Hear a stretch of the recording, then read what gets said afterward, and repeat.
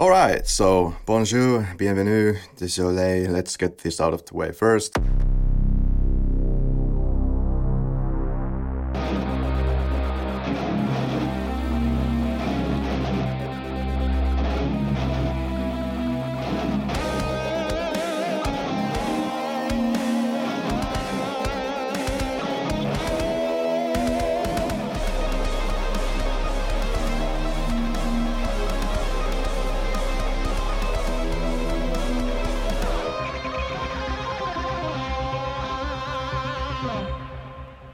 We barged into the cinema like cavemen into the Versailles of Louis XV, said Jean-Luc Godard when describing this podcast. Welcome on board. Today's episode, Kari, who often adores things like rules and structures, pushed us to watch one of them French films. Well, I was not able to convince you to watch more Italian-French co-productions for now, so a French production I was able to snuggle in with flying colors. I'm getting the feeling that you have a thing for the French. That's me. I'm your host, Kari.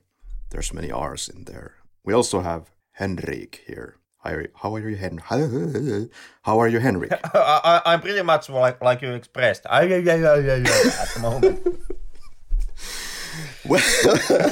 Well, what better start for a kind of an intellectual cinema, after which we will once again go into bargain bin shit.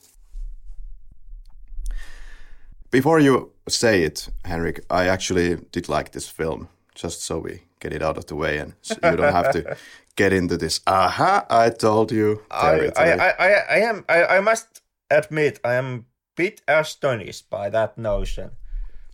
Oh, well, I can't wait to hear your views on this. But before we get to that, this podcast is sponsored by Body Pumpkin, your fastest way to pump up your body with kinetic superpowers. Just don't pump up your next of kin. Batteries not included. Law enforcement restrictions may apply. Order now and you'll get 50% of your brain cells off by calling 555-PUMP. In this product that it most definitely is FCC approved. Security first, especially when young children are tuning in. This is also the kind of film podcast where we try to kind of determine at which velocity and angle Jean-Luc Godard should have traveled in his tracking shot wheelchair for him to have launched into orbit. Because we make nothing but sense here.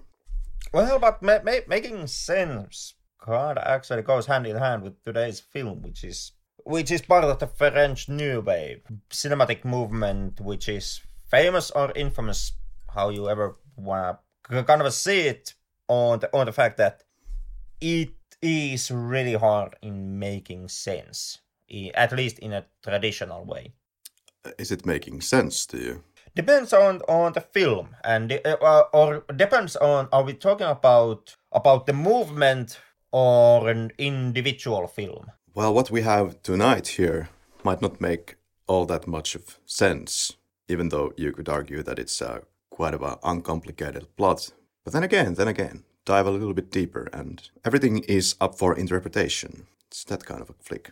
Yeah, but with that out of the way, I would still maintain that my original behind-the-scenes estimate that this might be one of the easiest films to soothe you into French New Wave. Like this makes kind of the most sense. It gets even more complicated from here on onwards. That it is. But why are we watching this film now? Yeah, it's one of those films that we have to get out of the way before we reach the 100th episode. I mean, come on, any podcast that pretends to be a film podcast just has to look at Jean-Luc Godard product, right?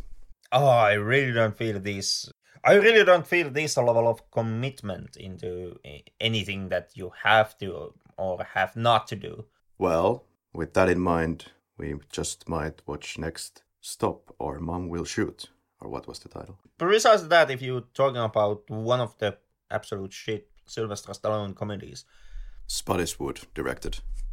I remember that he made two, Stop or Mom Will Shoot and Oscar, and both of them actually are pretty bad. Oscar, unsurprisingly, did not win any Oscar. But also Jean-Luc Godard never won an Oscar.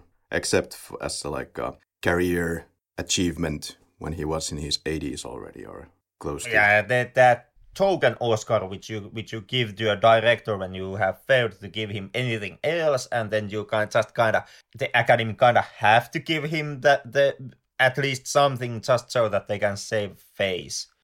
This is the price of failure, Mr. Bond. I would say completely wrong country, wrong genre, even wrong film theory, and most definitely wrong movie. But it's Donald Pleasance, for God's sake. Okay. What's your history with this film, Henrik? Seen this a few times before. I originally started with the French New Wave with the works of Jean-Pierre Melville. And to me, my whole Godard phase came actually quite late when you compare it to the others who have delved into the New Wave movement of French filmmaking. Also, not even my first Godards that I saw. I kind of fucked it up originally when I started with Godard's movies, and the first Godard I experienced was actually one of his later films. It was The Weekend. So to me, when it comes to Breathless, I'm kind of one of those late boomers on that regard. And kind of something that I first realized when I saw Breathless the first time was that I kind of, like I said, I kind of fucked it up with Godard by starting looking at his films from The Weekend. I should have actually started the whole process with Breathless. I feel I have started watching films on a kind of a weird footing, which you probably would agree with. But the way that I have watched movies is just usually picking up whatever was on television when I was a teenager or a kid, and just try to kind of widen my horizons from there and see what happens type of thing. I wasn't ever really looking at any best of films, best of directors. Well, to give you the short version of this jargon, it's my first time seeing Breathless, so once again, I am the completely horrible heretic of this podcast. And then again, if this is your first time with Godard, first time with French New Wave, you actually might be doing something right. Why's that? Well, because I would maintain Breathless actually is one of the easiest works of the French New Wave to actually get into, and therefore one of the best starting points if you are interested about French New Wave. It's not as hard to decipher as, for example, some of the later works from Godard or other Cachet du Cinéma directors, and it's not as much of a all over ballpark like, for example, Jean-Pierre Melville's productions, of which some are French New Wave and some are simply neo-noir films. There is no consistency that you can't just, look at Melville's entire body of work, pick any film at random and be guaranteed that what you are seeing really is French New Wave. It feels pretty silly now that I have never seen Breathless. I even feel quite ashamed considering how big of a deal this has been in the history of cinema.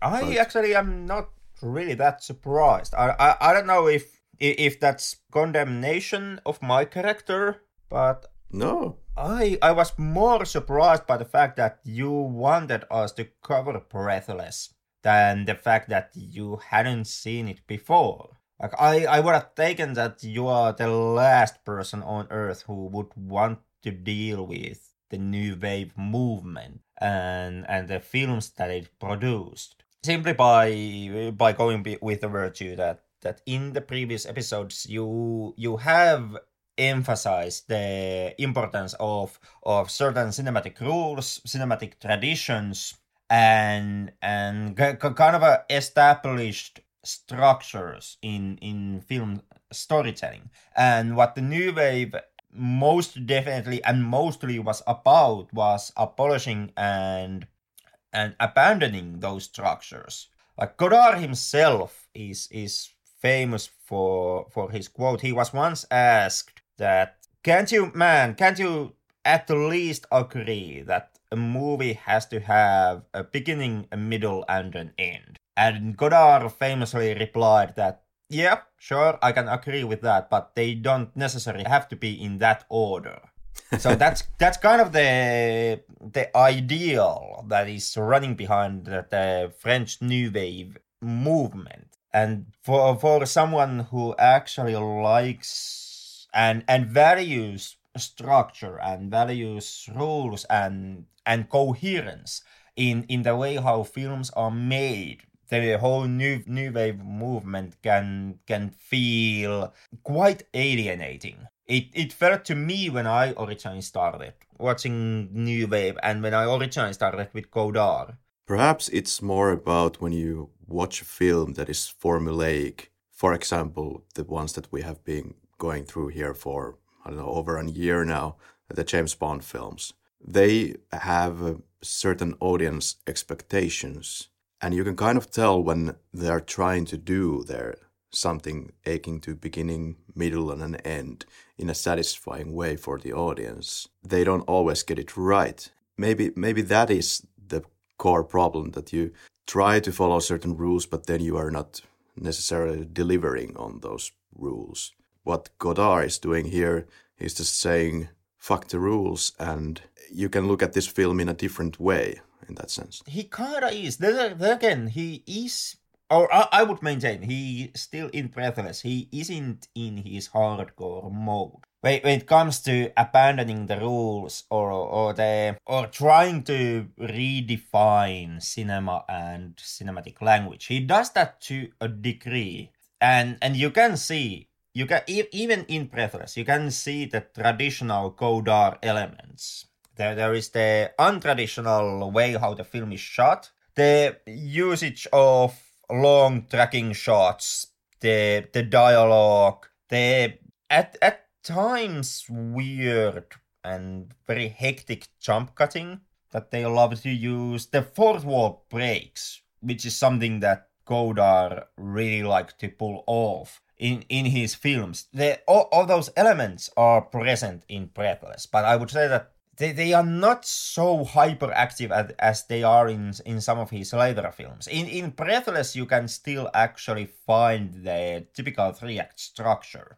You can still find the beginning, middle, and an end. And that's something that I would say Godard tried more and more distance himself from as his films progressed. And he made more and more movies. Like when you compare Breathless to Weekend or his version of King Lear, I would say Breathless is much more traditional cinema than those films are, even though Breathless most definitely is still a film from the French New Wave and shows you what the New Wave is about and how they do film.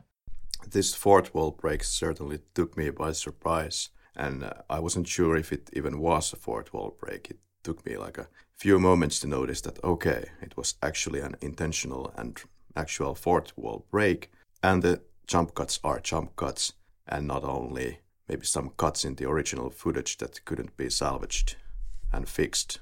It's kind of yeah and no with the jump cuts. The jump cuts here, they end up serving the cinematic style and ideas that Godard wanted to present and put forward with his movies.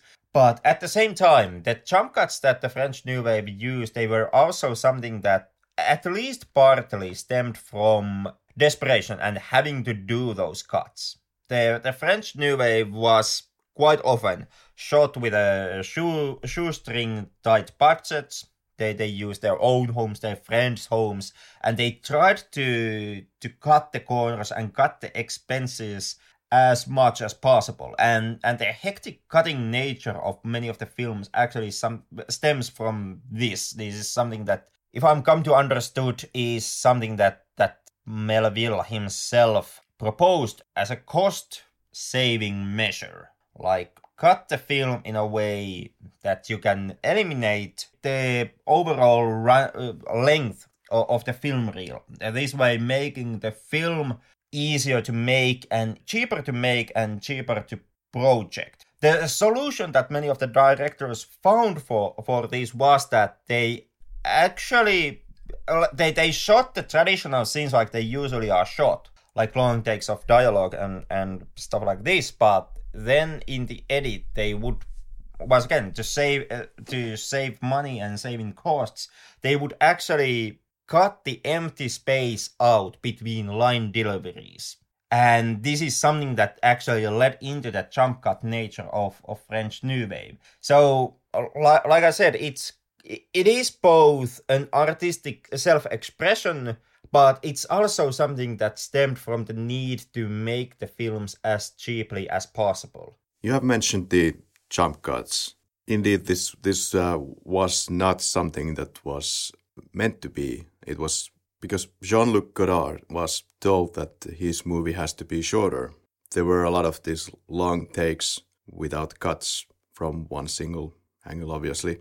And he was told that he has to cut this, whatever it was, about 2 hours of film, to cut it into a 90-minute film. And in a bit of a rebellious way, he then, I suppose, kind of by accident invented this jump cut way of doing things, which is now, of course, very popular all over YouTube. If you look at some kind of a blog videos, they do that to save people's time and just cut out the awkward parts, like we do in this podcast.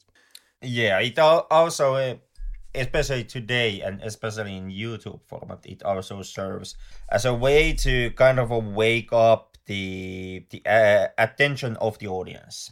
Shake them up a bit so that they kind of stay focused, because there is the common tradition of human brain that it can really focus on one thing only for a few seconds. Like if you are, for example, if you are taking part in a lecture and you are listening to the lecturer, you can only truly follow him for a few seconds. I don't remember, was it 3 to 8 seconds, which is the attention span. And after that, you temporarily lose the attention and you have to regain it again. Like your brains kind of have to get a new stimuli, which once again activates them fully to follow what is being said. And this is something that also the YouTube bloggers and vloggers face quite often in their work. And the jump cut nature is also something that is used to stimulate the brain. I noticed this problem with concentration when watching this film. It's more like you draw your attention into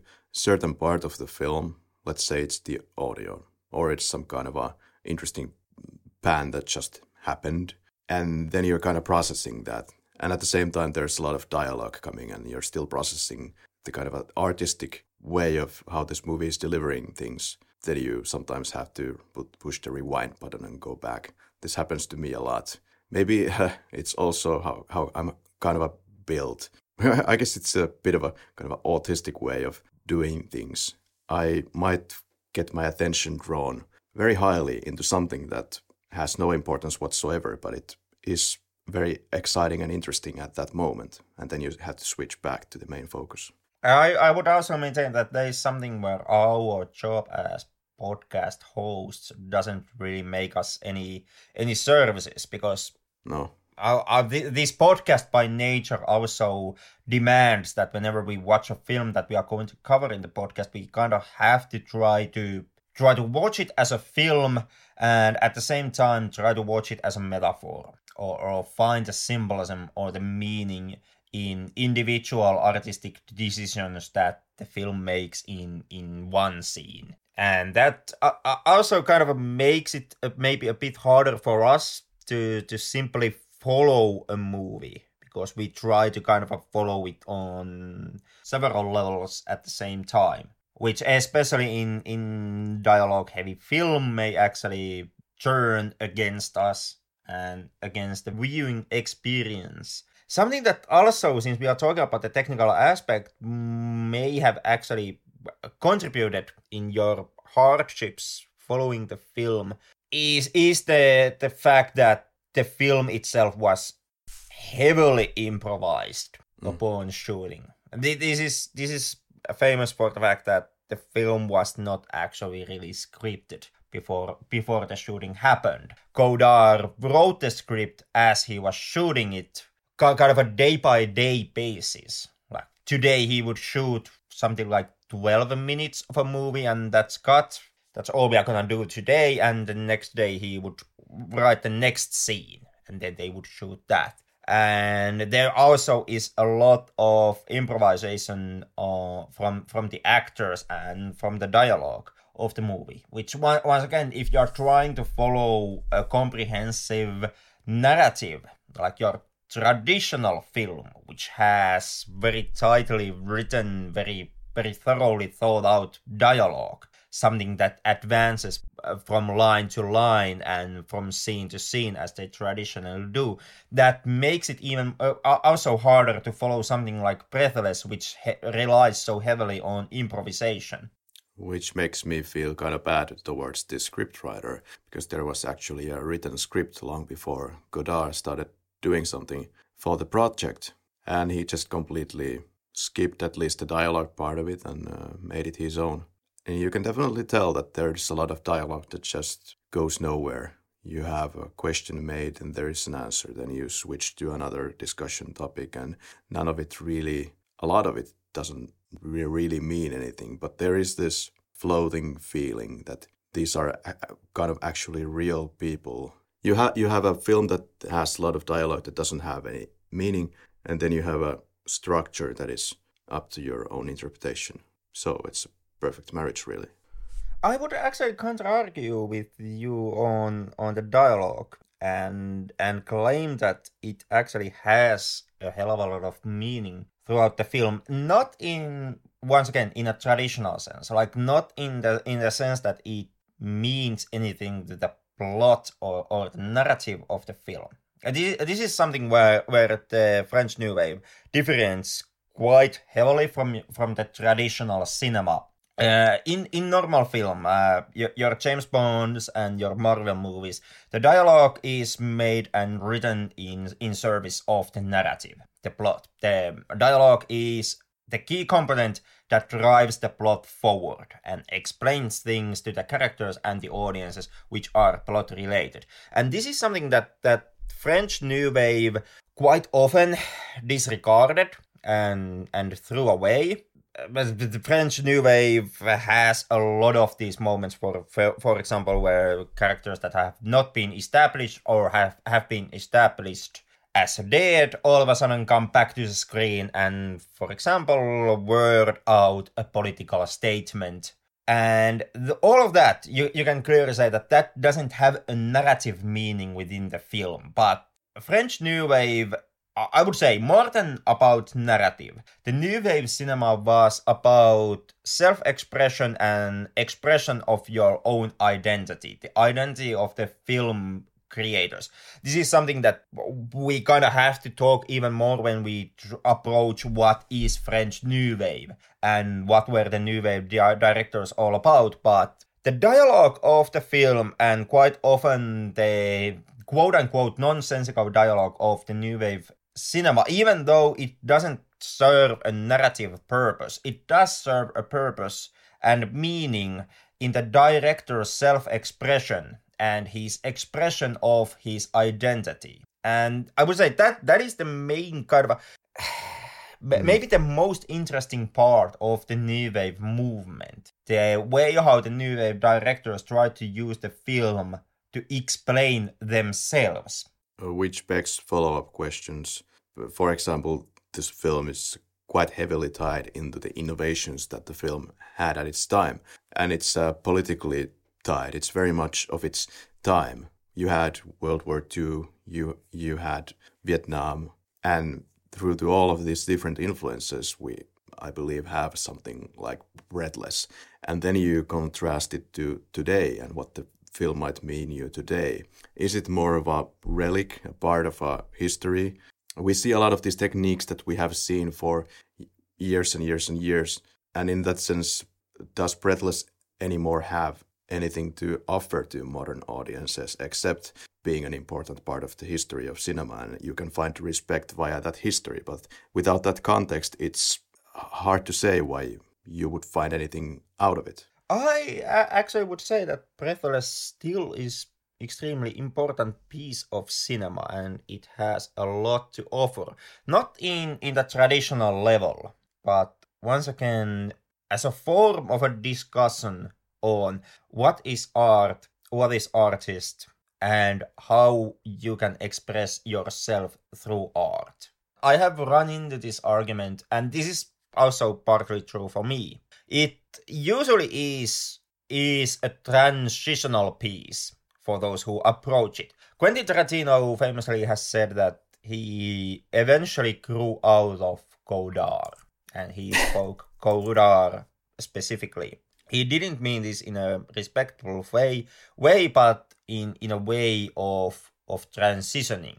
Like you get into film theory, and you wanna find what film can be. And then you find the French New Wave, you find Godard, and you stick with him up until the point where you have kind of also been able to form an artistic self. You have been able to identify to yourself what is your identity as an artist. And at that point, like Tarantino, you can move on from Godard.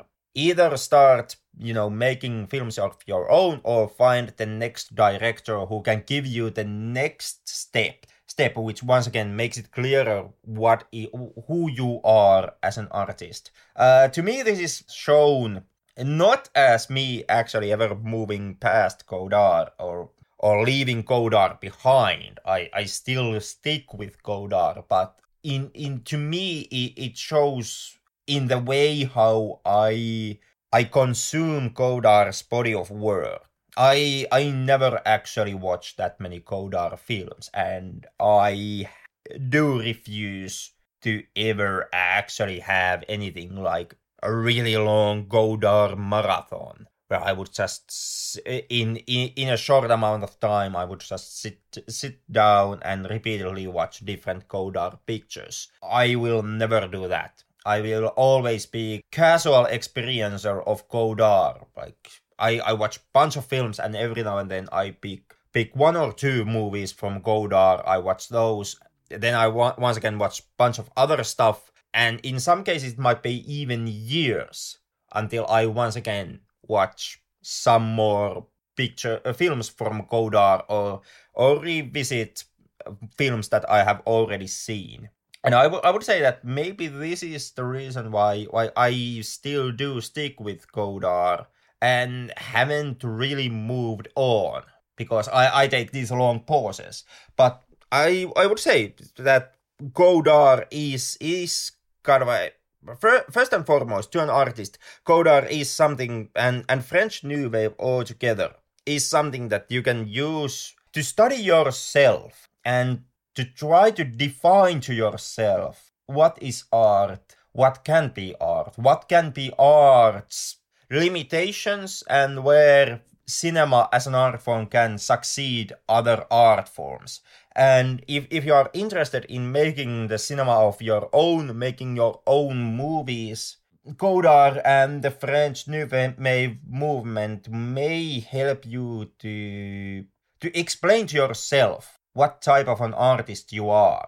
And that self-identity, and finding that self-identity, if you wanna be an artist, I would say might be one of the most important kind of steps that you have to take in order to become an artist. Outside of the self-expression and finding yourself through an art form, I would say that Godard, Breathless, the French New Wave, they still also hold importance as a historical pieces, and something that can explain and show to you how the directors of old and how pop culture has been redefined and how it has redefined itself. Because what the key question that French New Wave, at least in my opinion, ever was about identity, the identity of the directors and identity of French cinema.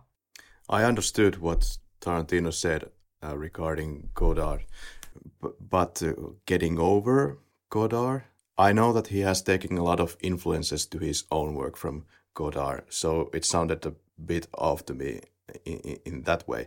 Of course, you have different sources of inspiration, then you, as you said, you do your own body of work. And then in that sense, I guess you are past Godard. That is not anymore that thing that keeps on giving you new ideas. It's not your muse anymore. You go somewhere else.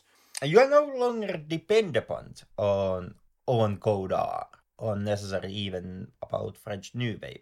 You have found it, you have experienced it, and through that experience, you have kind of found a way to say, as a filmmaker, this is me. This is the language and the film, the type of film that I want to use. And what I wanted to say about this kind of a perhaps ironic way that this movie is, where you have dialogue that is just kind of happening in the moment and it's improvised and doesn't really link always to except in the way that you described it, doesn't link to the overall plot of the film. It kind of draws you in to the film's world, that you move from your couch into this other world.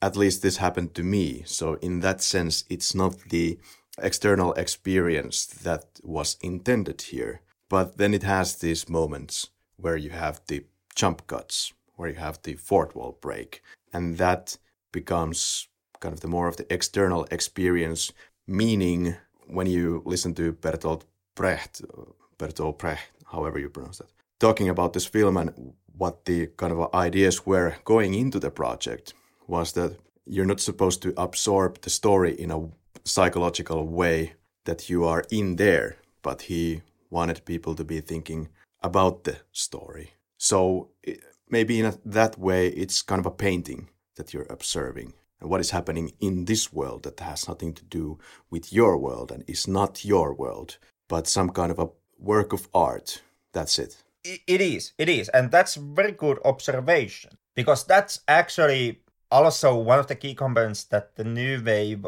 was about. Traditionally, in film and in consumption of movies, we have this notion that film has to be real.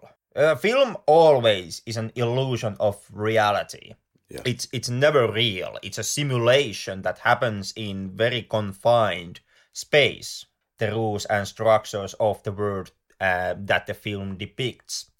But and kind of even in how much of that world you eventually get to see. Traditionally, when we watch movies, we see this kind of we see the stronger illusion or the stronger simulation as a good, and we define the film's quality depending on how strong that simulation is for us to experience. How completely we believe that what we are perceiving is reality. And traditional cinema aims to make that reality as strong as possible. This is what you face in questions and statements, how the actor didn't feel real, how you couldn't buy into the character, how the editing goofs within the film dropped you out of the experience. And this is your traditional cinema. French New Wave, like you said, and draw the comparison into the painting, it deliberately tried to break and disrupt your ability to kind of get into the film. It didn't want you to have that simulation experience and quote-unquote get lost in the film's world. It deliberately, through editing, cutting, and other choices, it tried to constantly remind the audience that what they are watching is not real and it's just cinema. Breathless does this kind of repeatedly with its jump cuts, with its closing shots, and other film techniques that it uses. It draws very heavy contrast between what you see on the screen and what you can actually believe could anyway be part of any kind of a reality. The listener also could think about their movie viewing experiences at home or even in the cinema. When you've been at the cinema, when was the last time that you were actually so absorbed into the film that you kind of transcend and move into that reality so strongly that you forget about everything around you. At least for me, that's starting to happen less and less for me. I'm always kind of too aware of my surroundings. Or maybe it's because I try to scrutinize the film more than somebody who hasn't kind of worked around the business a little bit. I'm bound to have a different kind of experience as a cinema goer because of that, I believe. I remember when we were in the cinema school or studying media, and there would always be these reactions from the students that, oh, so that's how you do it. Oh, this lesson for this last half an hour just completely ruined cinema for me forever. All these kind of responses. And maybe that is something that I don't know if it ruined anything, but it just changed the experience forever. Yeah, and that's kind of a natural that it does that. It happened eventually to me also to a very large extent. And I would say that stems from the fact that the more you study and analyze, and especially if you are being taught cinema and the technical qualities of the cinema, the more and more you just start to kind of constantly see the technical aspects in what is being shown to you. And because of this kind of getting into the movie, so to say, it becomes harder and harder. Because you yourself, you recognize camera angles, you recognize tracking shots, you recognize effects, you recognize screen compositions, and you approach all of those things with analytical mind. Like you break them down. And Right. you see how it works or how it doesn't work. What kind you see a camera angle, and then you see, okay, and you kind of understand at the same time that this is what the director is going for. He uses this technique, he uses this effect. There happens a switch between the camera angles to emphasize this feeling, and you reach the end conclusion, it works or it doesn't work. And the more trained you become in doing this, the harder it actually becomes for you in any way kind of get soaked into the film. Like you said, we break it down in a way into individual compartments. This is one shot, this is the next shot, and we see them more as separate elements, whereas I believe how the typical moviegoer experiences things is that this is all like it goes from this shot to the next because it like it would be actually happening from beginning to end right there. Yep. And that is kind of a occupational hazard of everyone who really works around cinema, or I would say any media of art. And that begs the question then, is it even worth it? At least maybe that's why we like kind of artistic cinema, or maybe that's why we enjoy New Wave more than possibly the average cinema goer, because we have gone to this different experience where I don't even know, Henrik, anymore if it's worth to give us this kind of this transcendence into this different reality, transition inside the world of the film. Is it even worth it to try it for us, or maybe you should just play a little more with the material? It's kind of a yes and no question. And I at least for me, it depends from film to film. I still, at least at times, can still get kind of a swoop by the film and get lost within the illusion that the film tries to give me. It doesn't happen always, and it happens less than it used to when I was younger, but I still at times I get short moments of that experience. I actually value that experience still quite a lot, and because of that I would maintain that trying to achieve that level of illusion still actually has merit, and You're right, it yeah. still has value.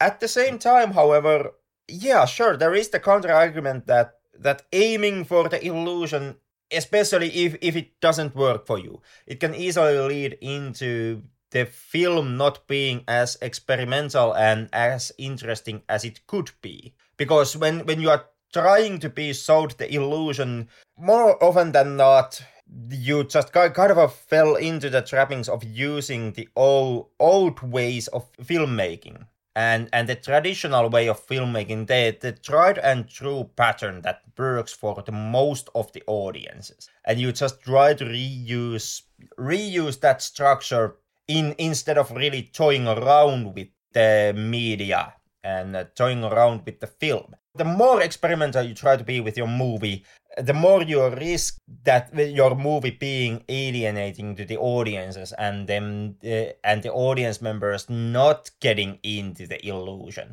Exactly, if the illusion is your goal.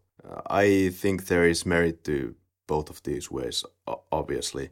If you want to maintain the illusion as best as possible, then you're better into following kind of the unwritten rules of cinema. Keep the eye line at the same level when you move to the next shot, or keep this shot size instead of something more experimental, because the audience notices that and then kind of gets out of the experience in a way. Yeah, but that of course also begs the question that what actually is more important and which style actually gives you more insight into the creator of the movie.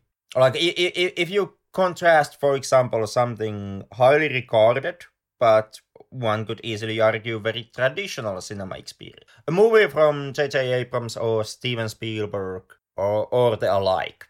If you take a movie from them and then contrast that to something that is highly artistic, which one actually is more important? Because Spielberg gives you more of the crafted illusion and more of the traditional way of doing cinema, and the artistical director, on the other hand, more likely makes a film that you really don't get as closely into, which is more alienating to you than something that Spielberg does, but at the same time, does it actually tell more about that director? Like, do you get more insight to the mind that made the film?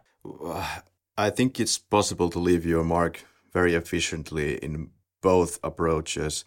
Spielberg, of course, he is not an experimentator. He is a person who is extremely... He is the kind of the genius of the traditional way of making films, which has a clear beginning, middle, and an end. He's a master of his craft in that space. French New Wave, though, let's talk a little bit about that. So it's a movement which is often seen as kind of the opposing force of traditional filmmaking, and it has a lot of experimentation. It has a very much a documentaristic style, and it was a very influential movement of the history of cinema because it started to break these structures and kind of liberalize the way of storytelling. It's often fragmented, discontinuous in editing, has a lot of long takes. There's objective and subjective realism, kind of brought into people's attention the term author, this kind of a people who seemingly has a full control in artistic way of the entire production. Yeah, there is a whole lot of stuff that actually goes into French New Wave. And when it comes to authorism and the author theory, unfortunately stemmed from the New Wave movement. You can also ask the hard question that was the New Wave movement at least partly a disservice to cinema?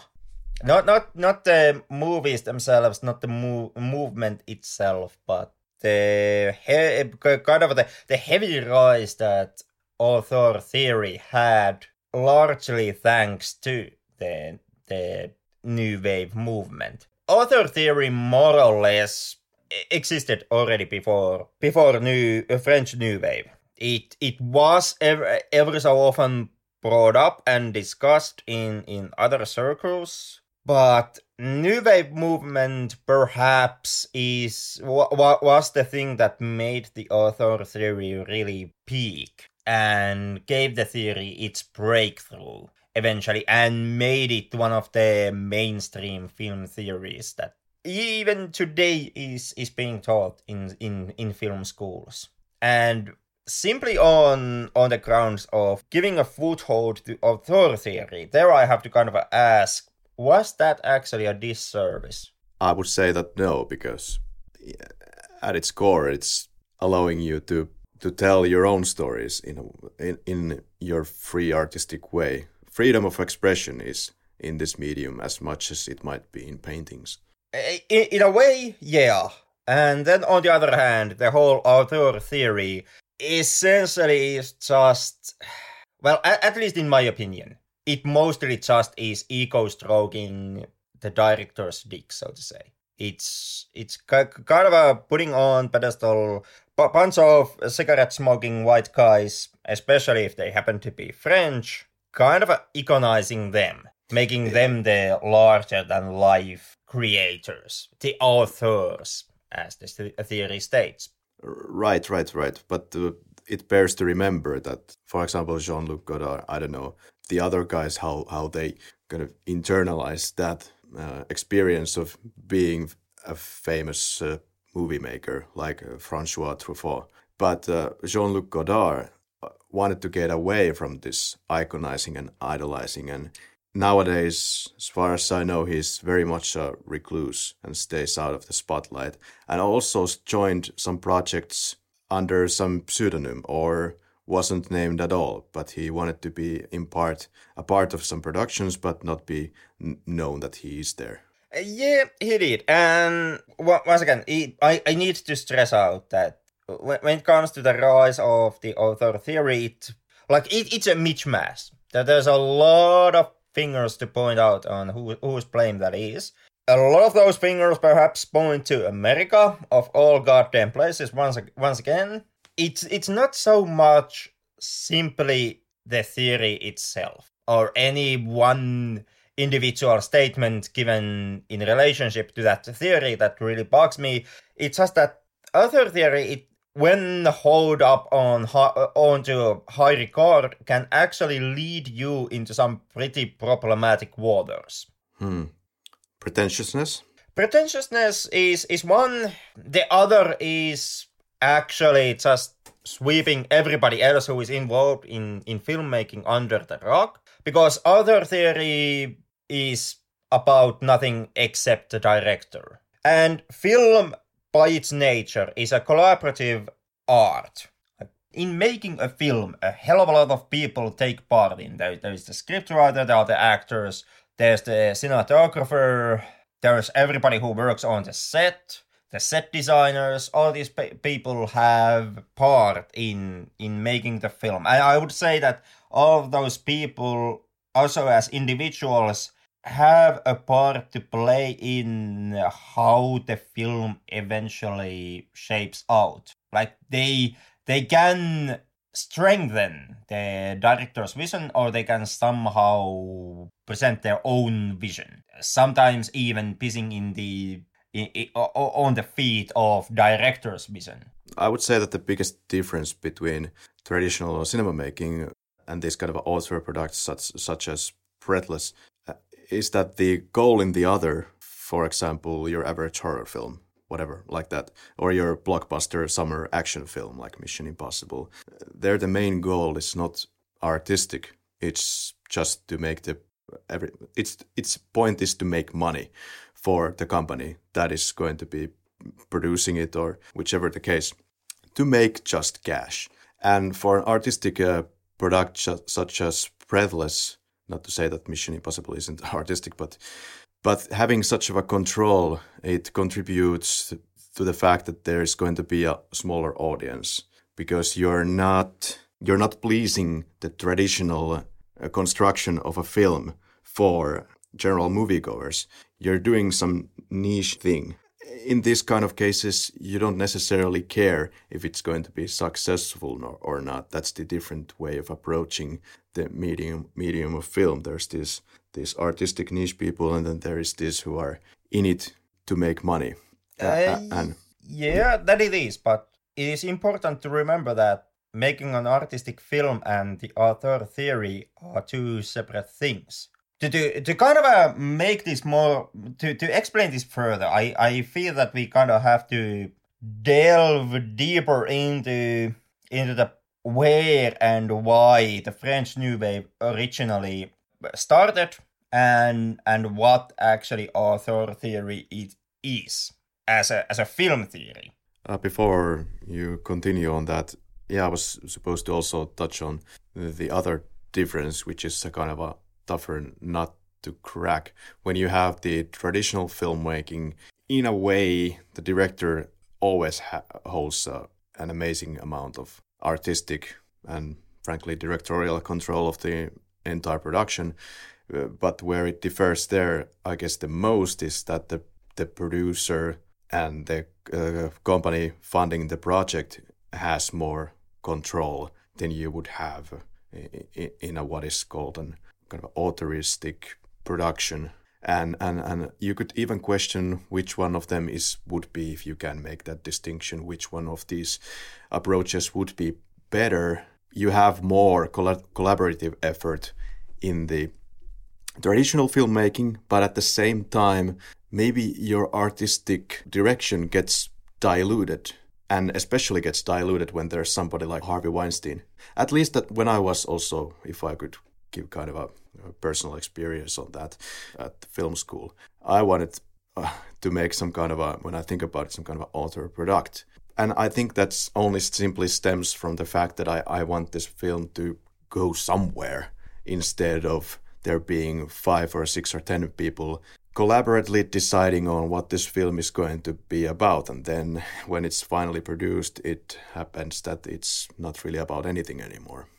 Yeah, when it comes to, or I would say that is case by case situation. Usually in film, and especially us snotty film critics and podcasters, we have this narrative. The director is good and the producer is bad. Grrr.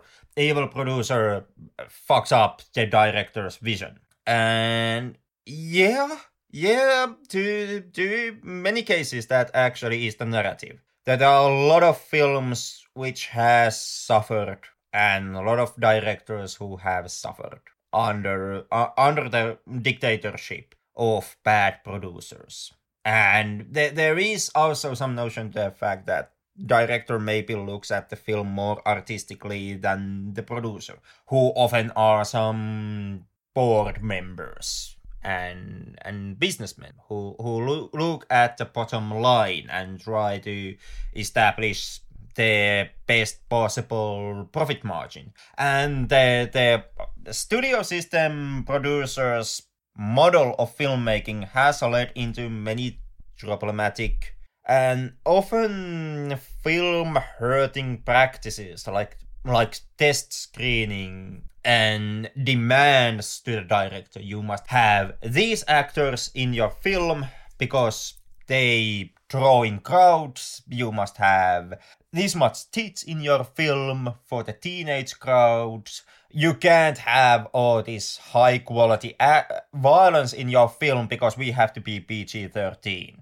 All of that is quite typical. But at the same time, it's not, I would say, it's not the default case. It's not always the case. And there are also examples of many good collaborations between producer and director, where producer has been able to give director new ideas, to help the director move forward with his film, at times keeping the director in check and giving director quote-unquote reality check, and to make it obvious to the director that where he's going is the wrong way, and if you take this road, then the film will be better. There is also the unfortunate case of the directors having kind of a quote-unquote blank check, and the horrible misfires where that can lead you. I mean, there was the Hollywood golden age.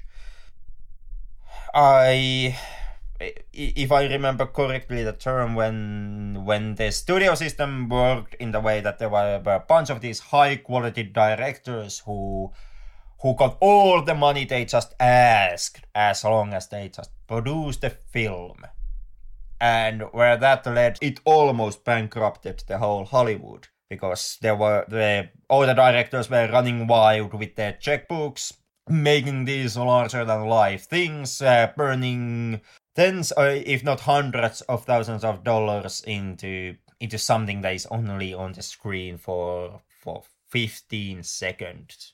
And the Hollywood system almost collapsed under this expenditure. So I see the director-producer relationship as something that is a case-by-case situation.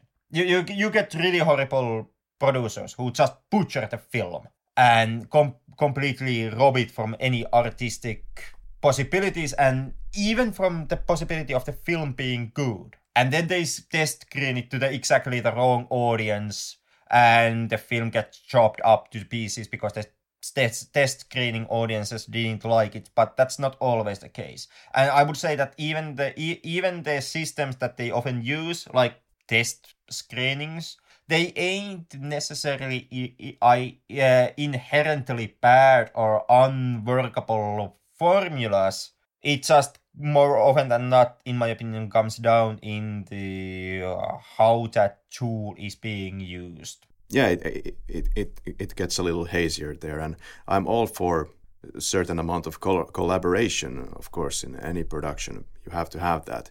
And then there is the thing of the boredom of the formulaic modern cinema. For most of the time in the theater, I feel very bored nowadays. I feel bored because we have fallen into these formulaic elements that you just know to expect. Now the formula is controlling the film more than the film is controlling the formula. And I think we need to break out of that more and more. This is so subjective. But when people know what to expect, and if that goes on for the next 50 years with the same formula, it's starting to just make people outright bored. Well, sure. I hope you like ramblings in screaming bird voices, because the whole mess of French New Wave and the other theory, it actually takes us a hell back. To be more precise, it takes us into 1946, and the place is France. It's the end of the Second World War, and coming from the war and being occupied by the Nazis, France is now facing a small war debt of $2 billion. Something that French really are not that interested in paying. So Leon Blum travels to US to meet James Burns in order to renegotiate the France's war debt. And they do come into an agreement where the deal is that France is being forgiven the war debt, but in return they have to open the cultural borders to American pop culture, more notably to American cinema. Up until this point, France had held very high quotas on the number of American films that they would allow to be shown within France yearly. This was done in order to preserve and protect the French cinema and French filmmaking, as they were afraid that just simply allowing American cinema to be screened in France, that would lead into oversaturation of the film market by the American Hollywood studio system. And that's exactly what happened. Like, immediately after the bans were lifted, Hollywood just stormed into the new market, and American cinema was all over French movie theaters. And this is important in relationship of the French New Wave movement, because this is actually the cultural ground from where the New Wave directors, and more specifically the Cahiers du Cinéma directors, Godard, Romer, Truffaut and Rivette all came from. Like, this was the cultural landscape that they absorbed. And the movement kind of originally, at least as far as I've understood, started with the criticism towards the French cinema and the way how in French cinema was traditionally made, the traditional French movies. And this was kind of maybe the hornet's nest was kicked in 1948 by Alexandre Astruc's essay Camera Stylo, Camera as a Pen, where he argued that to a film director, the camera is as much of a way of a self-expression as a pen is to a writer, a novelist. A novelist can, through his book, a novelist can really express who he or she is through the style of prose that he creates and the book overall. Astruc argued that with camera, the director has the exact same opportunity and the exact same power.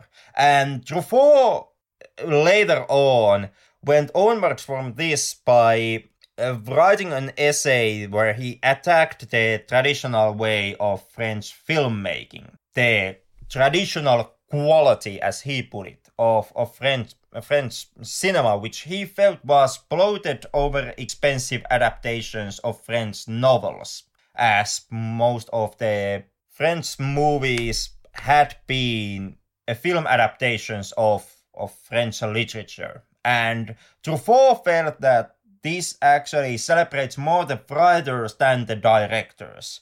Then through all these films, the novel is held into a high regard, and with the novel, the writer is given a pedestal, and the director is just some chump that you pay some money to film the story. He is more or less just a faceless figure in the shadows, and the writer of the novel is the one who gets all the credit and the accolades. And in many ways, the French New Wave aimed to iconoclasm and the destruction of established icons, and the traditionality that they felt was going on in French movies. And the source that they looked up to was actually the American cinema, and more than that, maybe the B-grade American films, where they felt that was kind of the hallmark, the distancing hallmark from the way how the film traditionally was done in France. It was more about the directors filming their own material, filming the scripts, than simply making film adaptations of the books. And in my opinion, French New Wave has always been a movement of conflict. And the conflict has been at the same time attacking the traditional French filmmaking, but also trying to re-establish and rebuild the identity of French cinema. Because even though Truffaut and the likes looked into American cinema, as an escape route from the traditionality of French movies, they also never really embraced the American cinema either. They felt that where Americans made more films about scripts and not so much simply just cinematic adaptations, the Hollywood movies also weren't really artistic. They weren't pieces of art, but instead just studio-made systematic products made for the silver screen. And in my opinion, this is kind of the driving conflict that into which the French New Wave tries to answer. and they try to find kind of the balancing ground between these two ways of making films. They want to liberate the French cinema with the American influence, but at the same time make movies that are most specifically French, and this way kind of reshape the artistic national identity of French movies. And I feel that this is also the driving point and the main point that Breathless tries to make. Breathless to me is most definitely a film about identity, and it's about this conflicting nature of two identities. Like, how do you craft a French identity when you are under the heel of an American influence? And this is the main question that the film's main character Michelle tries to answer, and in the end perhaps actually finally manages to answer. And when it comes to the author theory itself and the problem I have it, like why it's important to differentiate the author theory from artistic filmmaking is that, like I said, author theory had existence way before French New Wave, but where author theory maybe peaked was during the French New Wave, and more specifically when part of the way how you make films and what you emphasize in your films, the way how the film kind of looks and feels. And this is something where Saris argued that Americans are actually the best of the best, and the American directors are better than directors coming from any other country. The final is interior meaning that the director has to have in his body of work. And interior meaning is a more abstract term. And it aims to talk about how the director projects himself through his works. It's not quite the vision of the director, or it's not quite the vision that the director projects, nor quite his attitude towards life, but it was more of a tension between director's personality and his material, like kind of the director trying to say something much more deeper than what cinema as an art form actually allows him to express. It's director pushing against the boundaries and telling about himself and his worldview through the act of pushing against that boundary. And Saris argued, and through Saris, the more globalized auteur theory argued that through the director's body of work, you can find a pattern that emerges and that will tell the audiences who the director is and what he believes in and what are his values. And this theory was attacked very heavily. For example, the film critic Pauline Kael, who argued that Saris completely is missing the mark and the theory is absolute bullshit, and went on stating that it's good that Saris simply stopped with 3 categories and didn't continue onwards from there, because had he done that, we all would truly be in hell. And Pauline Kael was really vicious in his attacks against the author theory. Later on, even the head of the magazine Cashiers du Cinema and its founder Andrew Bazin even attacked the auteur theory and felt that the theory itself is maybe a bit too self-congratulating towards the directors and maybe too simplistic. And those are kind of my main problems with the auteur theory.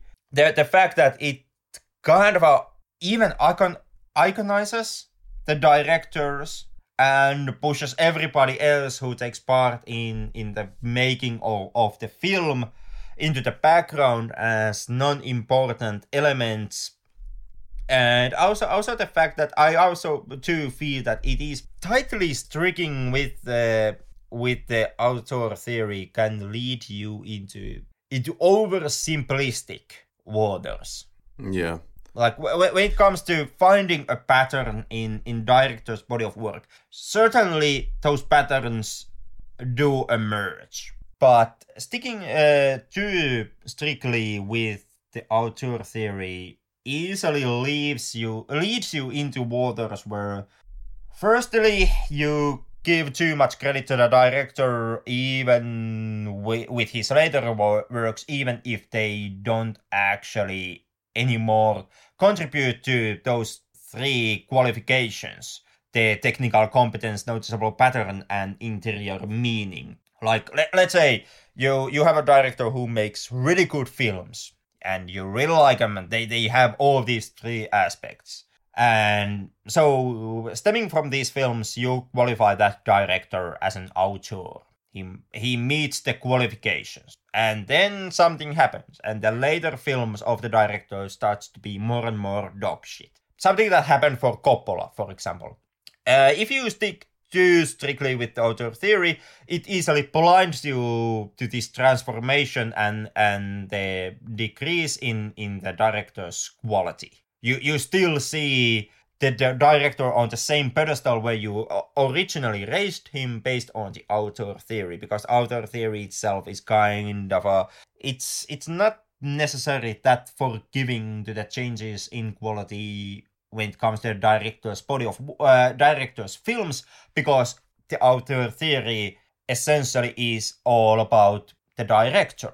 And the same thing goes, for example, with the interior meaning and changes in that.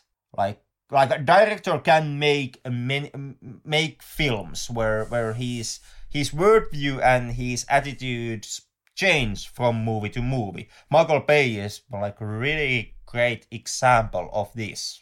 An auteur, a filmmaker that does qualify and fulfill all three characteristics of an auteur according to the theory, but whose films and ideas and what he says through his films are they are switching kind of schizophrenically from film to film, especially once we reach the Transformers era of his quote-unquote cinema. And that's kind of why I'm hesitant to actually really celebrate the auteur theory. And I never made actually the point that, well, I don't think you made the insinuation, but I didn't make the point that there would necessarily be any need for a theory. I just made the point that after this French New Wave, or during it, this author theory and authors as a concept came into the world of film. Yeah. At least in the big way. The author, the theory, or what is said to be the theory, it's more of a collection of observations of what somebody has done and what worked in the cinema, or what might work. So these are rather like observations, or maybe kind of a rule book for some kind of a traditional cinema making, or guidelines. Guidelines is the word. They're not rules, they're guidelines and just observations. That's how I would view it. When it comes to Breathless, at least, there remains the question if this film is really how the director wants to show his artistic vision. I would say yes, but maybe like 50% of this product is also what I see as a protest. It's a protest against the traditional French filmmaking, and just breaking the rules is also, it's kind of I would say, a kind of a 50-50 split of whether it's an art form or it's just some kind of a statement to the audience. And that's something that is quite traditional to Godard.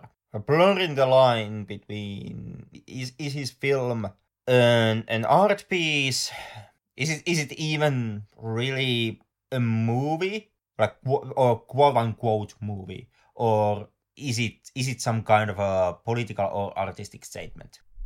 Definitely political when you get deeper into the rabbit hole with Godard and Marxist theories. Yeah, it is. But once again, with that notion, I have to stress Breathless once again is entry point Godard. Yep. It's the one that is perhaps the least kind of a least political, least statement-like. In the end, it's most movie. The rabbit hole with Godard, it just continues from Breathless. It gets even more into statements in his later films. Quentin Tarantino has also stated that the Richard Gere American sort of a remake of Breathless from, was it 1983, is also one of his favorite movies. I personally haven't seen it. I watched the trailer, and maybe you can expand on that if you have seen the product. I never actually checked it out. Yeah, but what... It's just one of those films that I never actually just watched. What an interesting concept, taking this kind of a author French New Wave cinema piece and then making a, Richard Gere, what looks like to be very much an action movie of the General Hollywood mill out of that. So definitely have to check that out at some point. Maybe, yeah. Maybe that even can be actually a statement from the director of the film. Because Breathless, at least in my opinion, this is my take on the film, Breathless is a very hard statement against America or American cinema. So if you then take the original Godard picture and make an American remake about it, you Americanize the original film. Maybe that also can be a statement against Godard's statement and the anti-American message of Godard's film. And it's easy to see how you could make an exciting action piece out of the elements of the original Breathless and do something, perhaps equally exciting in a different way out of it. Yeah, the first step would be to put some action into the film. All right, maybe the scene by scene. Oh, yeah. I guess we do it in the traditional format. I wouldn't hold my breath. I might just leave this desk and be kind of improvise and just leave this podcast. We just stop talking and the rest of the episode is just blank noise.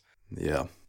But, okay, so the opening scene then, which I have listed as the "after all, I'm an arsehole" scene, starts with this interesting piece of dialogue, which you could then make the case is supposed to be some kind of a ending piece of dialogue for Michelle, but it's put in the beginning. But who knows? I've lost the meaning of this particular piece of dialogue. Well, dialogue and scene perhaps as separate entities that also work together. I would say, like mentioned, my coming to point into Breathless is that the film is a study of an identity, both Michel's and French cinemas. And it's an attempt to establish a national artistic identity under the shadow of Hollywood machine. And through Michel, the film tries to argue that Hollywood identity comes off satirical and dumb, and you shouldn't actually delve too deeply into American identity, or at least try to import that identity into your own national cinema. To me, this is kind of what starts happening in the opening of the film, because the first establishing shots of Michel, you have these shots of Michel kind of he has his hat partly covering his eyes, and he's holding his head back kind of a forcibly relaxed way, and it looks really dumb. And then he does this very clear, like he does this movement where he crosses his lips with his thumb, and that also comes off extremely forced. To me, that is actually kind of the main point or the introduction of the main point of establishing your identity. Because what Michel is actually doing in his establishing is he's mimicking, and at the same time he's unconsciously mocking the traditional Bogart style, like that thump thing that he does repeatedly in the movie. That's a trademark Humphrey Bogart element or move that he did quite often in his films. Same goes with Michel, the way how Michel stands, how he holds his head back, tilted backwards, and the way how he dresses. Like Michel is trying to emulate an American film gangster, and he tries to be like Bogart. But when Michel does all that, it comes off as stupid and comedical. What Michel is he's a caricature. And what Bogart would do quite swiftly and in a way that you don't really notice it, like the thumping, when Michel does it, it comes off forced.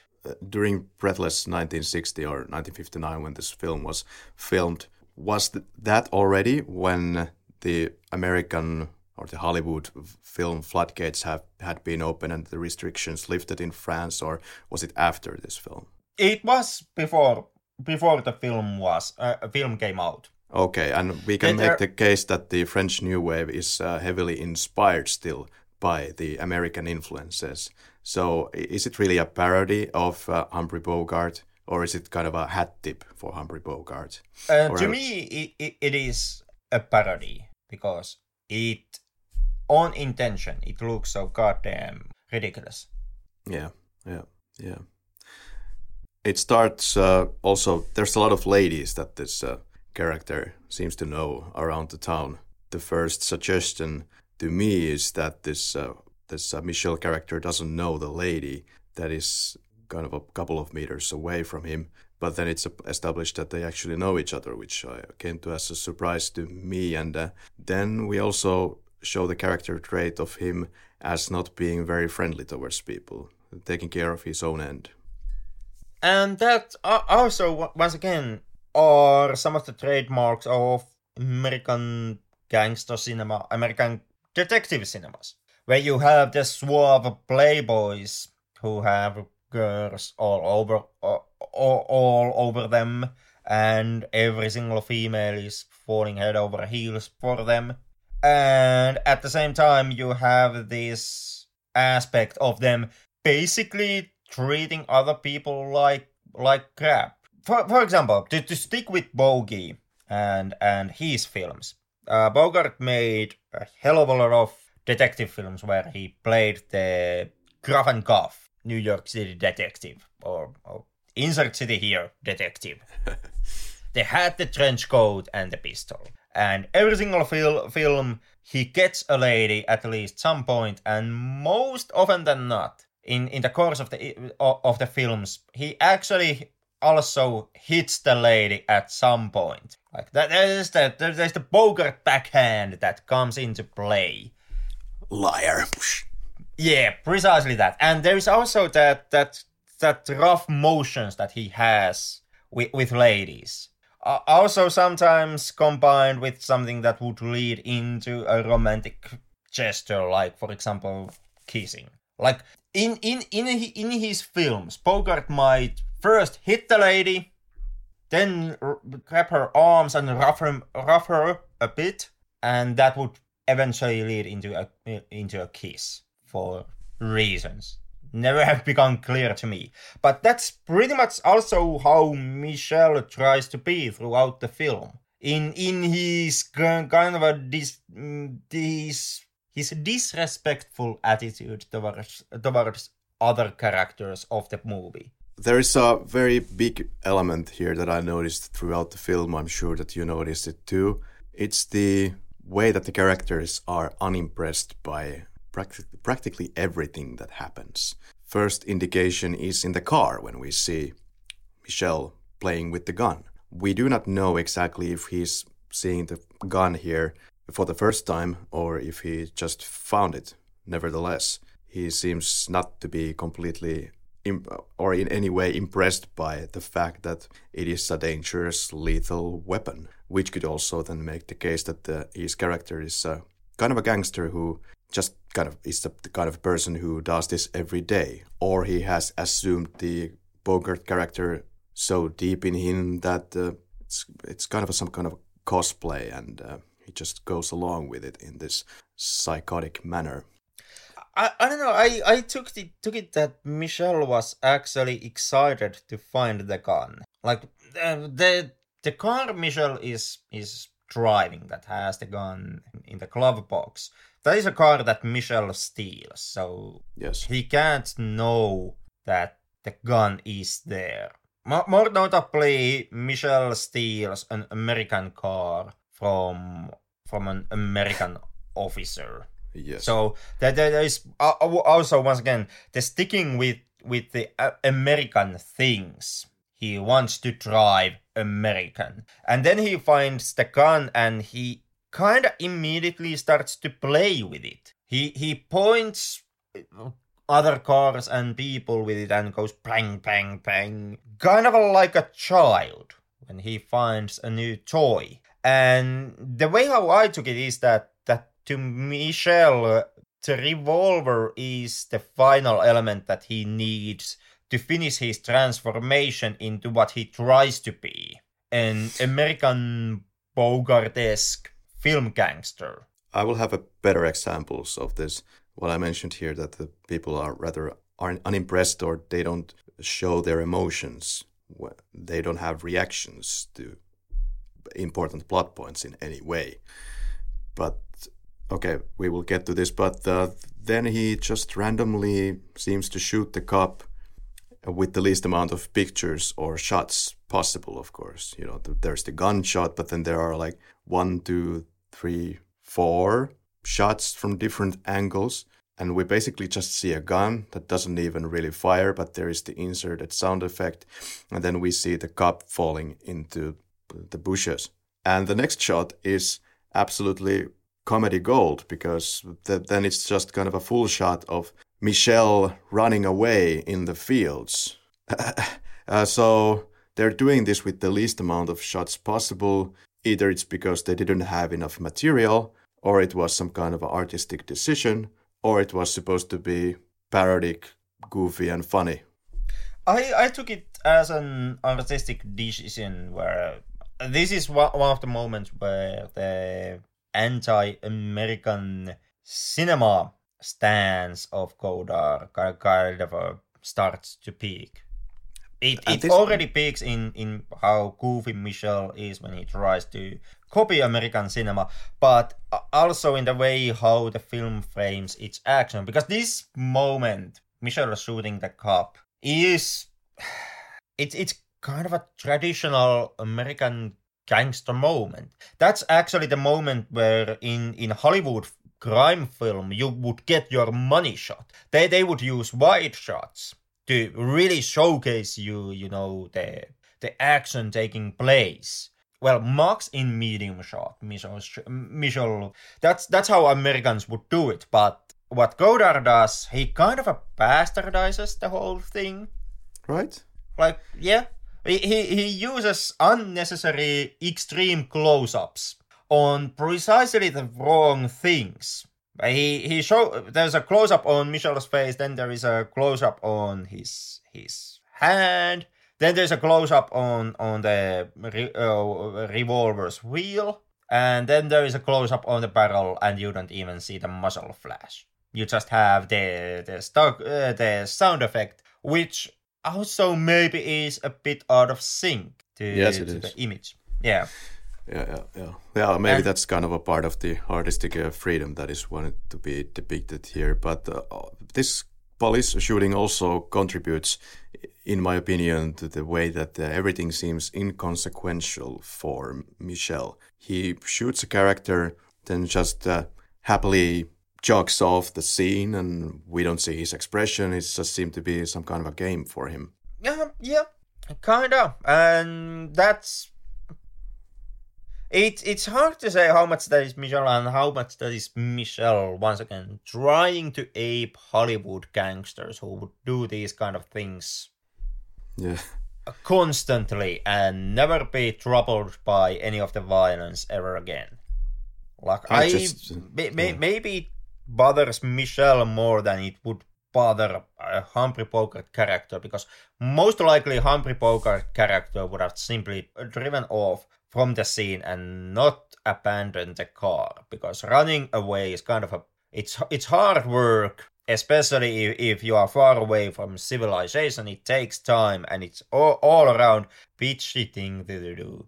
Yeah, the laughter is the reaction that they got out of me when you have this police killed, and then in the next shot he's just jumping around in the fields with this kind of a happy music going in the background. Next scene. Here Michelle gets to Paris, and the whole mission of his is to convince Patricia to join him. And he has already, as we have seen in the previous scene when he's driving the car, he has already decided this before he arrives to Paris, that he's going to get the car. He's going to get the money. And then he's going to get the lady, if gods are willing. And so in that sense, it doesn't have anything to do with the fact that he just killed the police. Perhaps the police already are after him before killing the police. Well, they evidently are. But in what capacity? Is that the capacity that he's worried about, that he wants to go so badly to Italy in the first place? I suppose yes.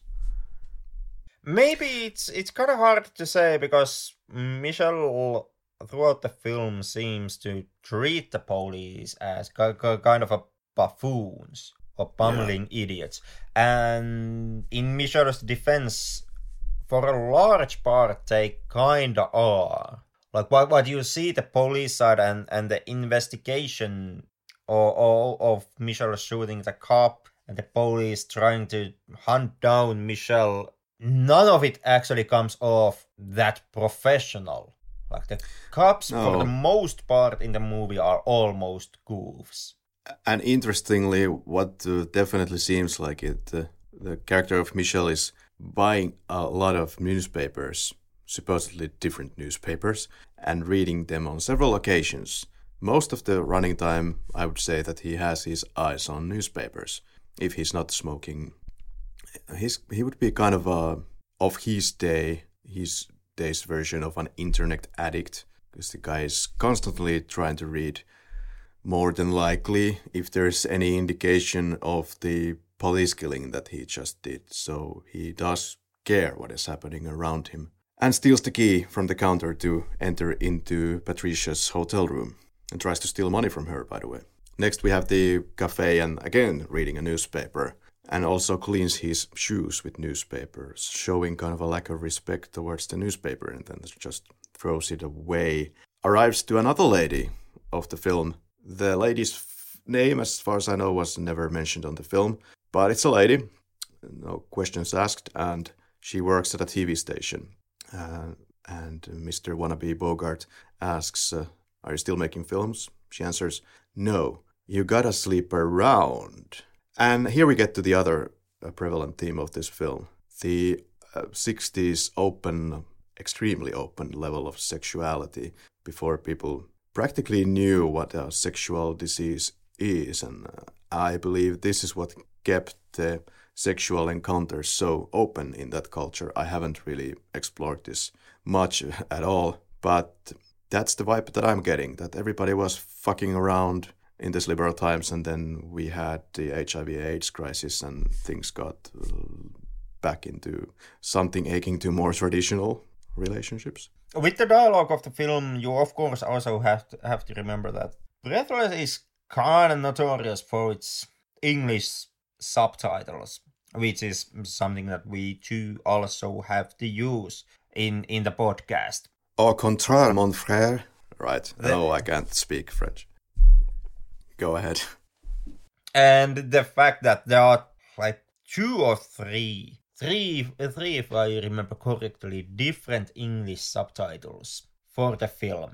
And people have been complaining about all of them. This is the most telling, the most drastic moment where the most of the the complaints have been stemming from is the very final lines of the movie. Because of this nature, because of the different subtitles and the fact that people think that none of the subtitles are up to par with the original French dialogue, there of course also something we must stress is that there may be aspects in the film, especially in the dialogue apartment, that we kind of get wrong, or which we end up missing because of the subtitling. Regardless, this film very much suggests that these people are very sexually open. At least the lady and Michelle. Now we see Patricia for the first time in this kind of a iconic, legendary shot, kind of a full shot where we see both of them just walking on the streets. First they are the backside to the screen, and then they turn around in the intersection and they're facing us.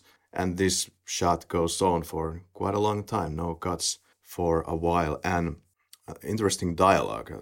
I mean, you have a lady from Americas, which was the case in real life for this actress, and there's a weird part of dialogue where she asks, "What is Champs or Champs-Élysées?" Well, are you kidding me? You can't live in Paris and not know that. Anybody knows Champs-Élysées. It's the kind of a main shopping street. A lot of interesting improvised dialogue that I see here. For example, quote, "You're angry I left without a goodbye." No, I was furious because I was sad. And I kept wondering, what does she go to hand for Michelle when they are about to separate? She runs back to him and hands something, and then they share a kiss. Was that then the 500 or some kind of a money? I have no idea. Yeah, hard to say. But that's the nature of the film. Just try to figure it out for yourself. More legendary lines. Have you anything against the youth? Sure do. I prefer old people. And there's also different versions of translations of this line. I don't know what it's saying in your subtitles. Yeah. In my copy of the film, it's translated, "Do you support youth?" Okay. And Michelle remarks something like, "No, I like the old."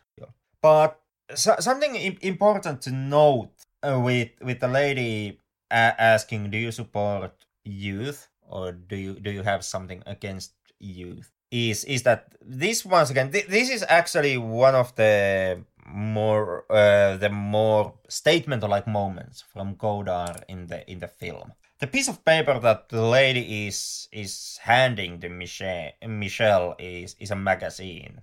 More specifically, as you can see, it's Cahiers du Cinéma, the famous French cinema magazine for which Godard and Truffaut and Rivette and the likes did wrote, and kind of where they through which they originally met and formed their ranks. Kind of the magazine that gave birth to the New Wave movement. So the question that the scene itself kind of proposes is that it is about cinema itself. Like, do you support the youth, meaning are you with the young New Wave directors?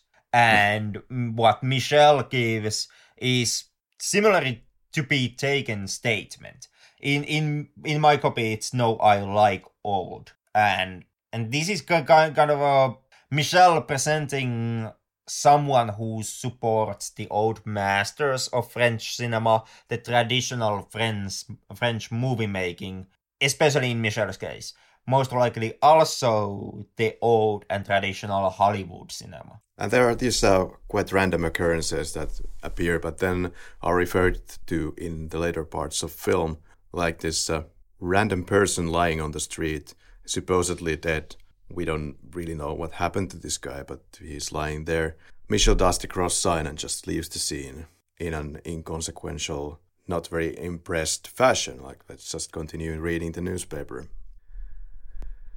Which says that the police has identified the killer.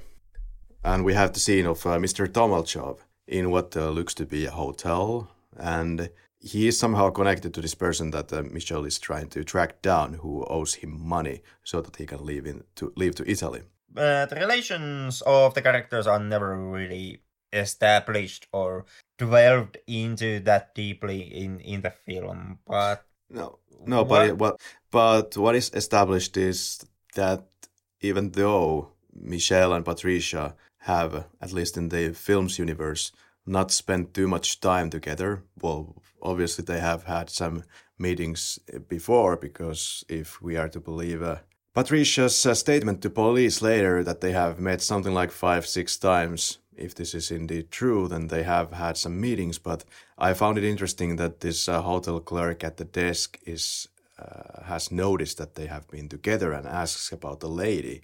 And later in the film, they seem to be terribly surprised. I guess they do react to something in this film. Terribly surprised that somebody has ratted them out. So yeah, we have just drop a lot of scenarios in this dialogue with Mr. Tomolchov and a lot of names.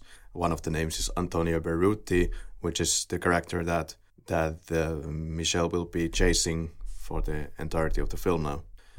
And there's also police looking for Michel Picard, and also he has the name of Laszlo Kovacs, the alias. We also have the dead-on, no questions asked, simple and clear statement that this is indeed a Humphrey Bogart type of character that he is trying to represent here, because Michel goes to Champs-Élysées and sees the poster of his idol Bogey.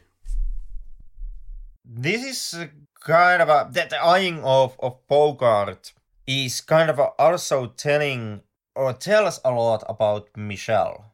Firstly, it more strictly established that it is Bogart that Michel is emulating. But it also showcases what the relationship between Michel and Bogart is. Because the first thing Michel sees is the large poster of The Harder They Fall, which has Bogart's face, like giant size Bogart's face. And that's being raised up high on the wall, and Michel himself is down on the street level looking upwards to the poster. So Michel is in Bogart's shadow. He's kind of trying to be a Bogart in the same vein that a young man today could try to emulate Bond, which is we have had a visitor from the suits of James Bond on our Bond episodes, which also is kind of in the same vein, like taking clothing tips from James Bond and taking kind of a presence. Trying to take an identity. How do you hold yourself when you are outside, and how do you talk? How do you act? What are your values? Taking them from, for example, from Bond, or like in Michel's case, from Bogart. But at the same time, it's first to remember that this is not Bogart. Michel is not trying to copy Bogart. Michel can't even know Bogart. What he can know is Bogart's characters. And that's what Michel is trying to copy. He's trying to copy an ideal of Bogart, because he doesn't and can't know the real thing. And because of this, the target of Michel's copying is not real. And he can't kind of truly achieve it, because once again the movie magic actually paints you the unrealistic. In movies, the characters never has to face anything. They can keep their stone cold poker faces on. They can wake up in the morning and they don't look shuffled at all. They look like they haven't even been asleep at any point. That's something that a film can do with its makeup and its lighting and its dramatic camera angles. All that you can't really actually pull off in real life. Michel tries that in the opening of the film with his suit and his hat and how his head is tilted, and it looks laughable. And the thumbing doesn't work on Michel, because the unreal doesn't work in reality. You can't be a fictional character like he is on screen in real life. Michel is the young Quentin Tarantino trying to establish and find his personality, the way that he wants to express himself. Yeah, and the source that Michel is looking that identity is from the realm of fiction. And I think that the film kind of really heavily emphasis on this, and also emphasizes the need for the audience to realize that the film is a piece of art, or the film to create its identity as a piece of art instead of simulation of reality through the Irish shot, which concludes this scene, and the fact that the next scene opens with an L cut, which are also editing techniques that are extremely noticeable. Like, yeah, when the scene closes with the Irish shot, you as an audience member, you can't escape the notion that that's not real life. Real life doesn't have Irish shots, so it strengthens the statement and the understanding that this is movie and this is not reality. This exists in separation of reality. More of the rudeness to bypassers is established when they meet again, Patricia and Michel. Somebody's asking for, is it a light or matches, in any case, and tells him to go get his own. There is also that story that he tells to Patricia to prepare Patricia for what is about to come, what is about to be revealed to her. In any case, at some point, he tells the story about a bus driver having a similar situation to his, and the story didn't end well. Well, he should have taken the hint from that, but what do you know? There is a jump cut car ride. This is one of the most memorable moments from the film, at least personally. And she says that she has a headache. And she's on the way, driven by Michel, to a meeting with a journalist, who is supposed to be at least a journalist. And, well, it seems that the discussion is heading to that direction when they meet. We have also this story plot point about the cowardness, how, well, in Michel's view, women are cowards in traffic. Women are cowards in lots of situations, especially a coward is Patricia that he is in love with, supposedly, and says that she is a louse, or what are the other translations for that? Bitch. Then there is the meeting with the journalist, and she says that she would like to dig into a hole and stay there, while Michel keeps on spying them. And we have a moment where we see that, once again, this kind of open, relaxed approach to sexuality somehow, where they are kissing in the car, the journalist and Patricia, and Michel sees this. But once again, no action of any kind. This is not making their relationship in any way more hard. It just continues like nothing ever happened, which is a common theme. Yeah, then again, at the same time, nothing kind of happened. Yeah, and this open approach to sex, then, yeah. It's also important to remember and establish that Michel and Patricia, they really aren't in a relationship. Could this even be the most iconic and the kind of a scene that you always remember the first time when you think about this film? It might be the case for me. The moment with Michel in Patricia's hotel room, which goes on for quite a long time, and it was filmed in an actual hotel. Like we have mentioned, this was done on a shoestring budget. Regardless of the shoestring budget, though, the producer and the director ended up in a fist fight because the production was not heading apparently in the direction that the producer was wishing it to go, more than likely. You know, this was, of course, a very artistic process. We know that Godard came up with a lot of this dialogue on a day-to-day basis, wherever they were shooting on location. And on some days, he seemed to have more ideas for dialogue or angles, and on some days he had less ideas. Somebody made the notion that when they were filming, the days were even 10 plus hours of work, or 15 minutes, depending on the amount that Jean-Luc Godard happened to have ideas for that day. So I can see how that this could completely piss off the producer side here.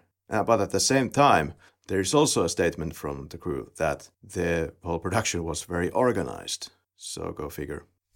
But coming back to this scene, the motivation for Michel to come here is that the hotel that he was staying in was booked. And I don't know if it was or not, but in many scenes we established that we cannot trust Michel in any way. He's lying. He's lying in so many occasions. We established the pulling a long face theme that comes into conclusion in the end of the film. Says that he didn't sleep with the journalist. Who knows? Maybe did, maybe not. And adds that Michel's motive to be in this hotel is because he wants to sleep with her. That's more than likely an actual fact. I kept doubting that there was any kind of actual love going on. More of a kind of a flinch, affection towards, as he states out in the car, that you have so juicy body parts here and there. Why wouldn't I care about you? Yeah, that's right. While Patricia is actually into this kind of a Romeo and Juliet type of dream romance story and wants some time to think about whether she actually is romantically interested in Michel or not. There's an ask, grab and slap, kind of fitting of those times. And she finds the passport that says Kovacs and then lies to her that it's his brother. Does she really buy it? It seems to be so. Or at least I think some kind of a suspicion is arising in her at least that something is not quite straight with this guy. And the constant discussion about death. Michel is fascinated by death. And that is further exemplified by the dead body or unconscious body that we saw earlier. And he says that he thinks about death all the time. But then again has this kind of a nonsensical attitude towards death. She also says that she's pregnant. And the only reaction we get from Michel to this is, well, you should be more careful. Yeah. Okay. So this is what I'm talking about when it comes to non-reactions of the film. And I just couldn't crack this nut. Why this keeps happening. And he tries to reach Antonio by phone to get his money. Doesn't quite work yet. This takes a long time to get the money. And what is it in your translation? Do you see that she responds to him that she's 100 years old or 20 years old? And then he remarks that I think you look younger than that. Connection to cars is made. He explains that he has sold cars in New York. Once again, who knows? Maybe he did, maybe he didn't. Maybe there is no reason to lie about that. And she says that she's very independent, which is why she's making kind of a big deal about not right off the bat trying to hook up with this guy. Interesting existential questions. Would you rather grieve or feel nothing at all? Your thoughts, Henrik? I don't know. I find it kind of as hard to answer as the characters of the film. Yeah. It's hard to say. If grief would be the only emotion you would be allowed, I don't know. I don't believe in being emotionless and ridding yourself from emotions. Blank, pale, emotionless face. So by that default, I would be welcoming the grief just to have an emotion. But then again, having grief as your only emotion, hard to say. Maybe I would be without any at all in that point, but can't say for certain. Yeah, particularly not a big fan of grief from my own experiences. I prefer Well, it can be also a source of inspiration. Yeah. She would like to be called Ingrid. Sorry if you're called Ingrid, but I have some psychotic hatred towards this name. But that's what Swedish cinema and Ingrid Bergman gives you. But also the film is full of references to different kind of pop culture of the time, and Ingrid was also a reference to one of them. I maybe you know that, but these are here sprinkled all over the place. And Michel says that I'm not much of a looker, but I'm quite the boxer. And the actor, whose name is Jean-Paul Belmondo, he was a boxer for a short while until he noticed that something is happening to his face when he was looking into the mirror. So that was the end of that, which is the source for his professional way of doing the boxing movement. This film also has non-kiss kisses, like their lips, many places connect, but it's not really a kiss. They're just the faces are touching, which is interesting. And this was parodized in a film that makes a parody out of the film. It's a short film. I don't know if you have seen it, but I can wholeheartedly recommend it. It's called Je t'aime, John Wayne.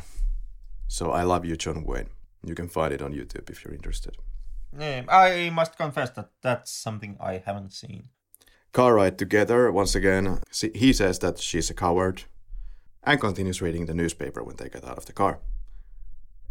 And it's Godard who smokes him out as the villain of the film. Kind of interesting because he's super integral to the whatever plot you have in this film at this point. Kind of a more important Stan Lee moment before Stan Lee moments were a thing. Yeah, I like this approach that they had here. And then Patricia interviews Raita. Do women have a role to play in modern society? If she's charming and wears a striped dress and dark glasses. So this kind of a playful language is going on here. And the scene finishes with Patricia looking at the audience when she has just heard the answer to what's your greatest ambition? To become immortal and then die. I wonder if that happens to Michelle then. Supposedly not. Maybe not Michelle, because he may not be famous enough from his crimes to really be immortal in that sense. Well, he was on the front page of the newspaper, so I guess that's something. That's something. If nothing, it's a good rookie start. And Michelle goes to try to sell his car, or this car that he stole. And the dialogue goes pretty much with the seller like this, or the guy who is running this car sales company. Oh, you're the killer, so you won't get the money for the car right now. And then Michelle goes like, oh well, can I still use your phone? Go ahead. And then the guy beats him up for no reason at all. Well, the car salesman, the junkyard dude, whatever that character was, he did sabotage Michelle's car so that it wouldn't drive. Yeah.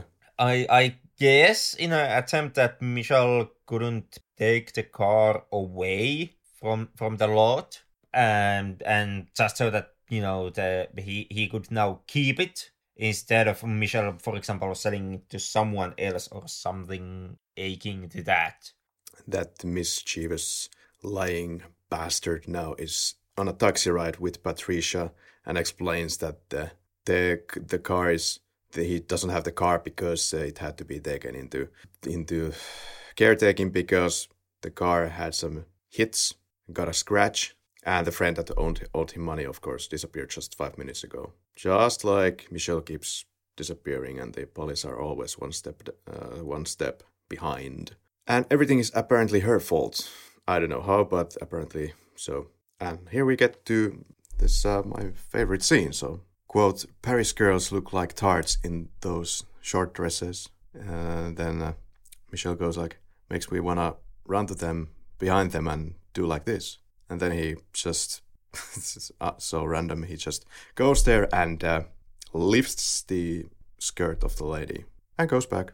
The funny thing is here, of course, not being disrespectful towards what the women are wearing, but the way that this just comes completely out of nowhere. And doesn't have any point. Or maybe it does. So Patricia returns to the office of hers. Inspectors interview her, says that if she doesn't want problems with her passport, she might do well to keep the people informed. And the chase is on again. Patricia immediately helps Michelle to get out of the scenery. Patricia herself runs into the theater and then out of the theater in a kind of a spy flick fashion. The signs around the street start informing the police is on him. A marriage is suggested. Quote, so you're married. That was a long time ago. And I would just suspect that this guy is completely full of it. Quote, someone must have seen us together and gave us away. That's really bad. What is really bad? Giving people away? No, it's normal. Informers inform, burglars burgle, murder is murder, lovers love. Which is a God-given truth. That it is.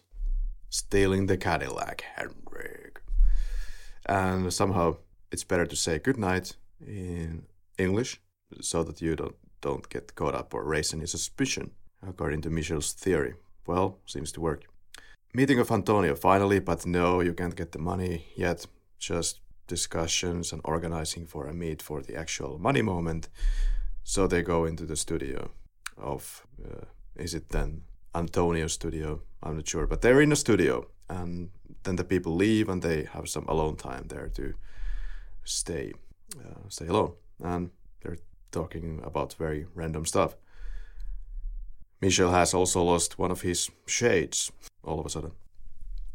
While Patricia is sent to buy a bottle of milk and to call the police. And she goes back to the studio and once again, this kind of a non-reactionary way. Oh, you called the police? Oh, bummer. Oh, well. And she makes the notion that since she's being so cruel to him, she evidently doesn't love him. That's her conclusion. And finally, Michel gets the money. Also, this guy offers him a gun, but somehow he doesn't accept that. But then it's thrown at him. And once he picks it up to shoot, of course the police shoot him. And this is once again shot in a kind of a perhaps unintentionally hilarious way. Because he's supposedly about to shoot at the cops. Then we cut to a kind of a close-up of a cop. The cop shoots. Next scene we see Michel just running in a wide shot on the street.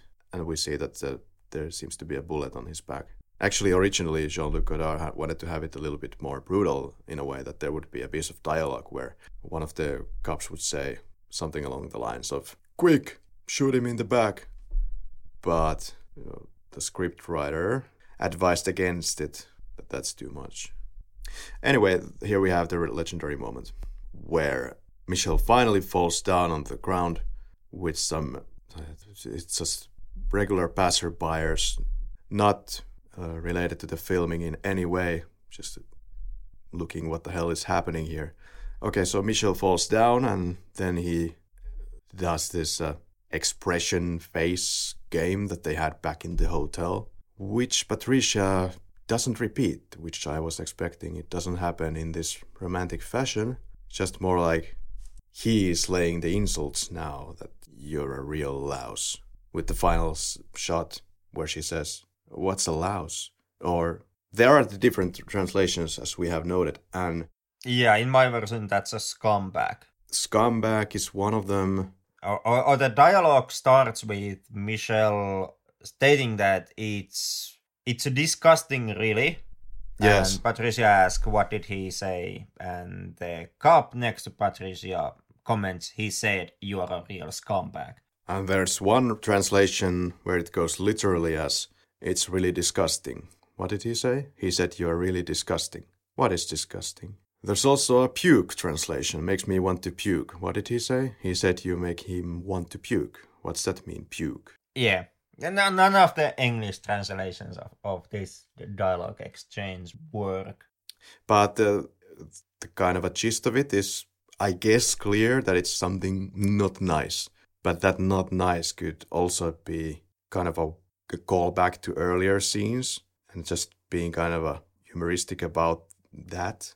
I don't know. I didn't take the ending scene as any kind of a condemnation of Patricia. Like I didn't take it the way that Michel holds any kind of animosity towards Patricia, even though Patricia betrayed him.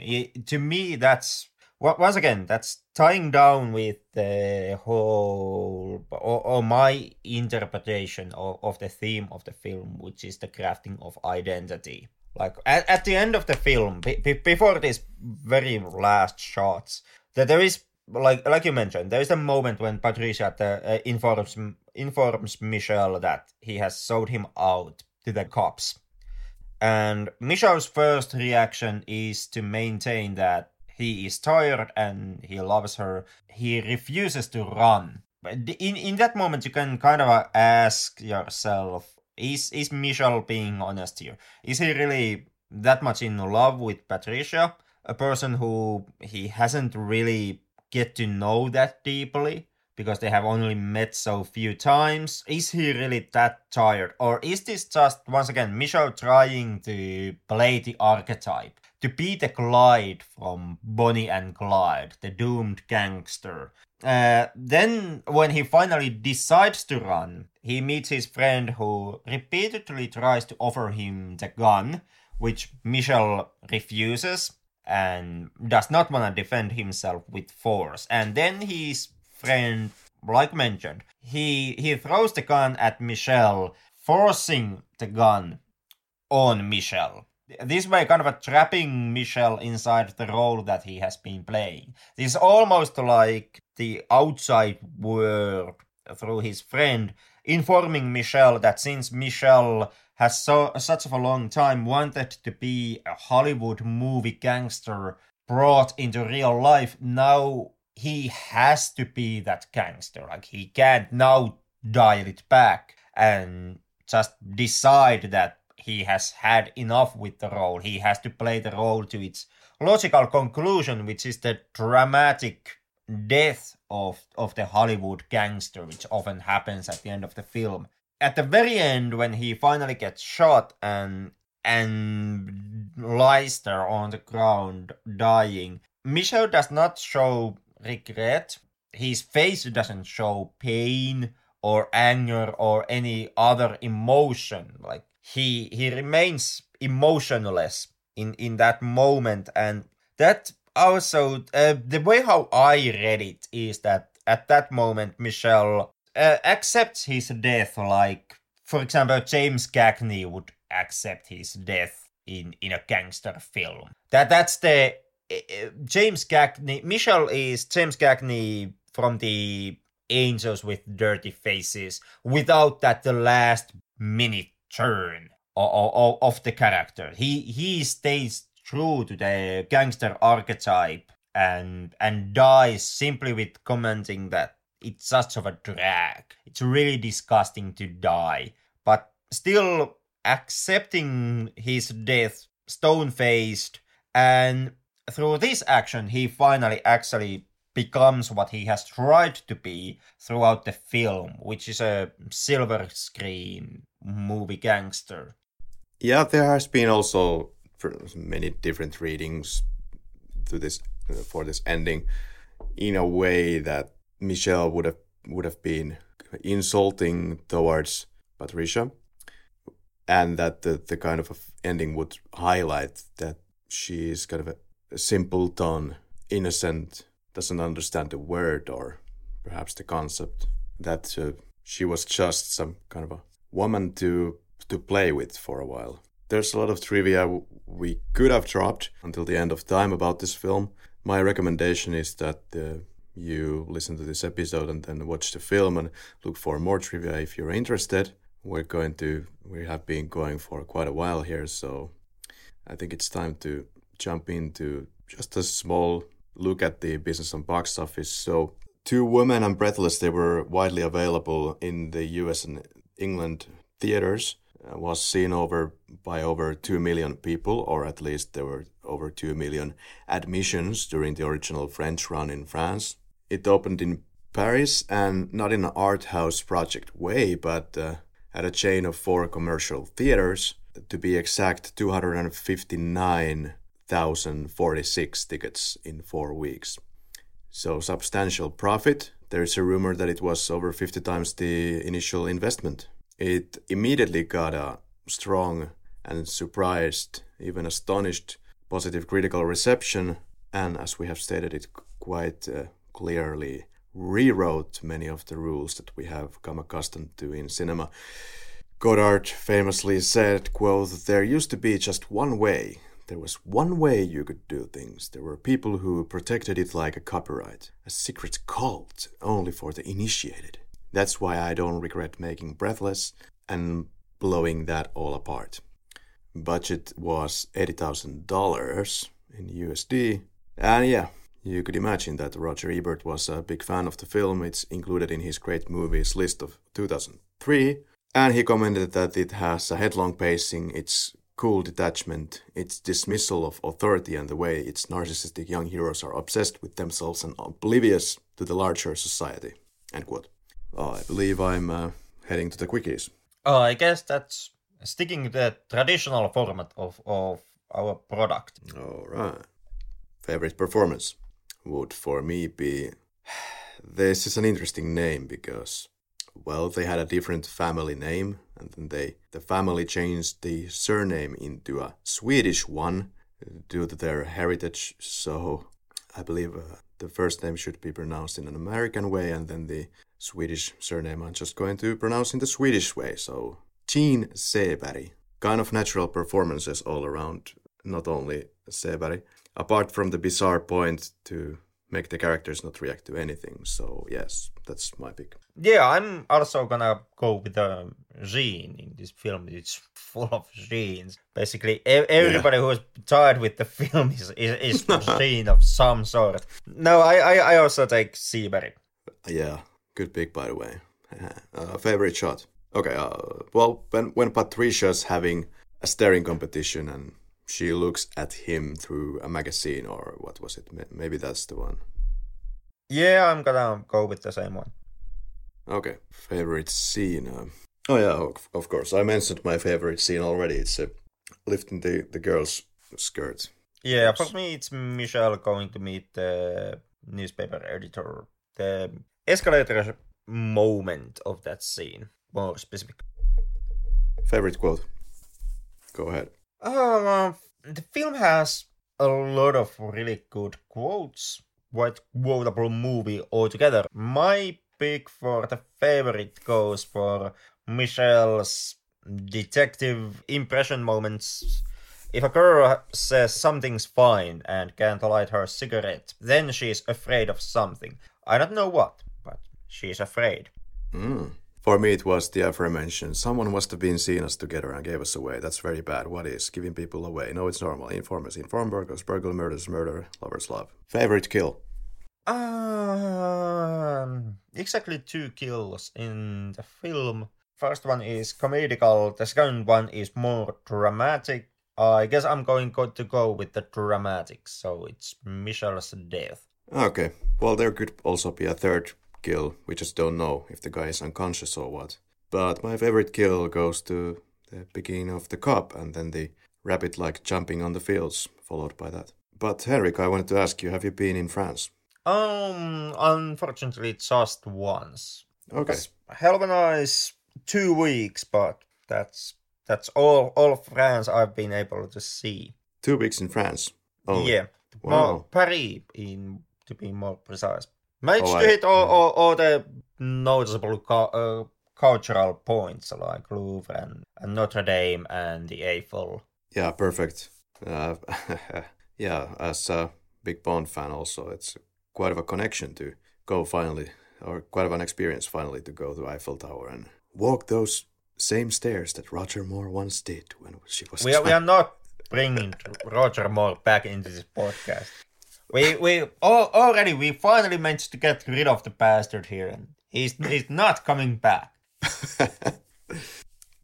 So that's that. But yeah, like you, I have been in most of those tourist locations in Paris, but unfortunately I was there for only maybe like an extended weekend, 3 or 4 days, which is nothing. And I really prefer your way of experiencing new places very slowly, kind of immersing yourself there and just kind of having this meditative experience, sitting on some veranda outside of a coffee shop and just feeling the vibes, taking your time. But what drew you out? For me, nothing. But I can see that the artistic styles of the film, and for example the fourth wall break that happens suddenly in the beginning of the movie, that may be too much for some audiences. Do we need to rethink these categories, because in more ways than we have been even thinking about it, because what drew you out, what drew you in? Kind of Jean-Luc Godard is ruining these categories altogether because we're not supposed to be drawn in, right? So what drew me out? Well, then again, I was kind of hypnotized by the film, by the sheer way that it's technically produced. And so maybe that's Jean-Luc Godard's great failure, for me that is. But no, nothing really drew me out. What drew you in? To me, it's the overall artistic style of the film. It's not really any kind of any one element like cinematography or any individual scene or anything like that, but it is kind of the combination of all things that carries over throughout the film. Yeah, there's not a particular high point or points in this film. I was drawn in by most of the product. There was one moment where I was a little bit distracted because it seemed that the story wasn't moving really at the pace I was wishing it to, because Michel was looking for this Antonio guy forever. Scissors of Sacrilege, what would you change in the film? How would you improve the film?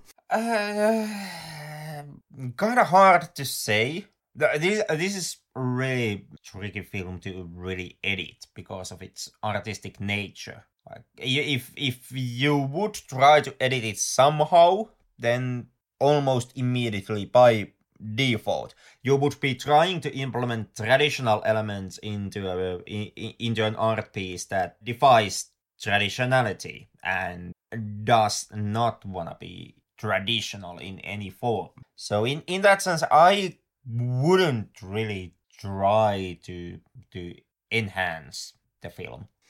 Where to start when the film is built in the way that it's built, and you can't really start anywhere, and it's a piece of cinema history, so no. But what would be your evil alternate version of the climax? Anything like that?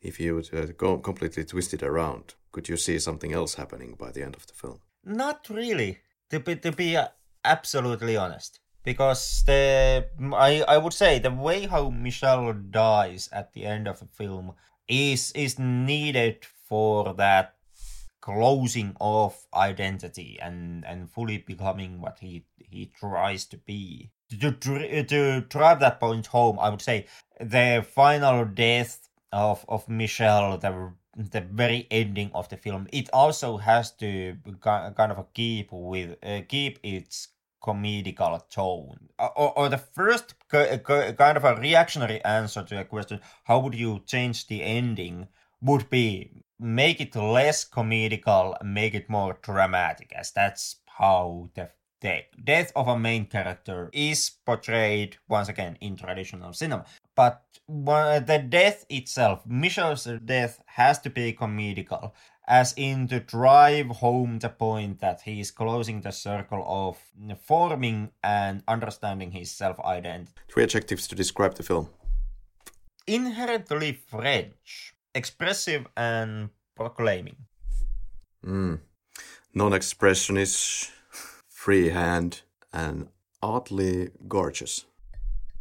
But would you recommend Breathless, 1960, Jean-Luc Godard? I would. I would recommend Godard. I would recommend French New Wave. Most definitely, I would be recommending Breathless. Especially, like already pointed out during this episode, if you don't have previous experience with French New Wave and you wanna get into it, I would say that Breathless might be the best and easiest getting into point with the French New Wave cinema. It has all the trappings and hallmarks of a French New Wave. You see the goals and the ideals of the New Wave movement. You also see the toolkit that New Wave movement used throughout its run and its cinema, but it still isn't used to an extent where the kind of the media and the ideal would rule completely over the cinematic experience, into a point where the style of the New Wave would make it really hard to try to decipher and understand what the film is trying to say. Like with French New Wave, you can easily make the mistake that you pick the wrong film, and that's like jumping into the deep end of the pool. And Breathless is still the shallow end with the ladders on. I'm quite still titillated by the fact that I have finally chosen a film where Henrik will not say that, oh, well, this film doesn't in any way represent the genre that we are now jumping into, and this would be the kind of the worst entry point for this kind of a cinema ever. So finally this has turned around. I would recommend Breathless very much as well. I don't know. This is always the kind of point when this question is being asked, what is there to be added anymore into this? Except that all that you said above and the golden age of at least Jean-Luc Godard's run in New Wave is around the 60s, from 1960 to 1967 roughly. So all those films around from that era. And what was it, like a Goodbye to Language, 2014? Also a very experimental piece, and I would recommend that as well for our listeners. You really know you're watching Breathless when you call your girlfriend disgusting scumbag and pew, and she has no idea what any of those words mean. The dirty illiterate. You really know you're watching Breathless when you peek under a girl's dress. Under duress. Fucking nailed it. Okay, and at this point we are supposed to have our podcast recommendation section of this podcast. There is a podcast called Indie Film Hustle. It's more for amateurs or industry professionals, people who are maybe starting their cinematic career and they're looking for different advice for gears to use, what kind of a cinematic language to use, whether the coronavirus time is an amazing or a horrible time to start your cinematic career. All those answers and more in the Film Hustle. So go check it out. Available in all podcast players. So, would that be that for this week? I guess that covers it. Okay. Would it be time to give our lab coats to a magnificent African elephant? I have no idea why I came up with that. There's way too many. I have neither. Let's not continue from this topic on. Like Jean-Luc Godard, I'm desperately trying to add all kinds of stupid references throughout this episode. It will be an interesting punching tournament here next week. Looking forward to it. See you next week. Until then.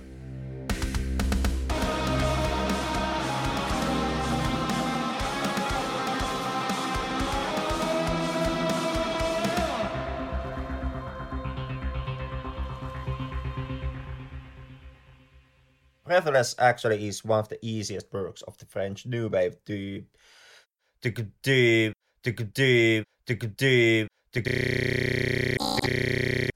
actually get into.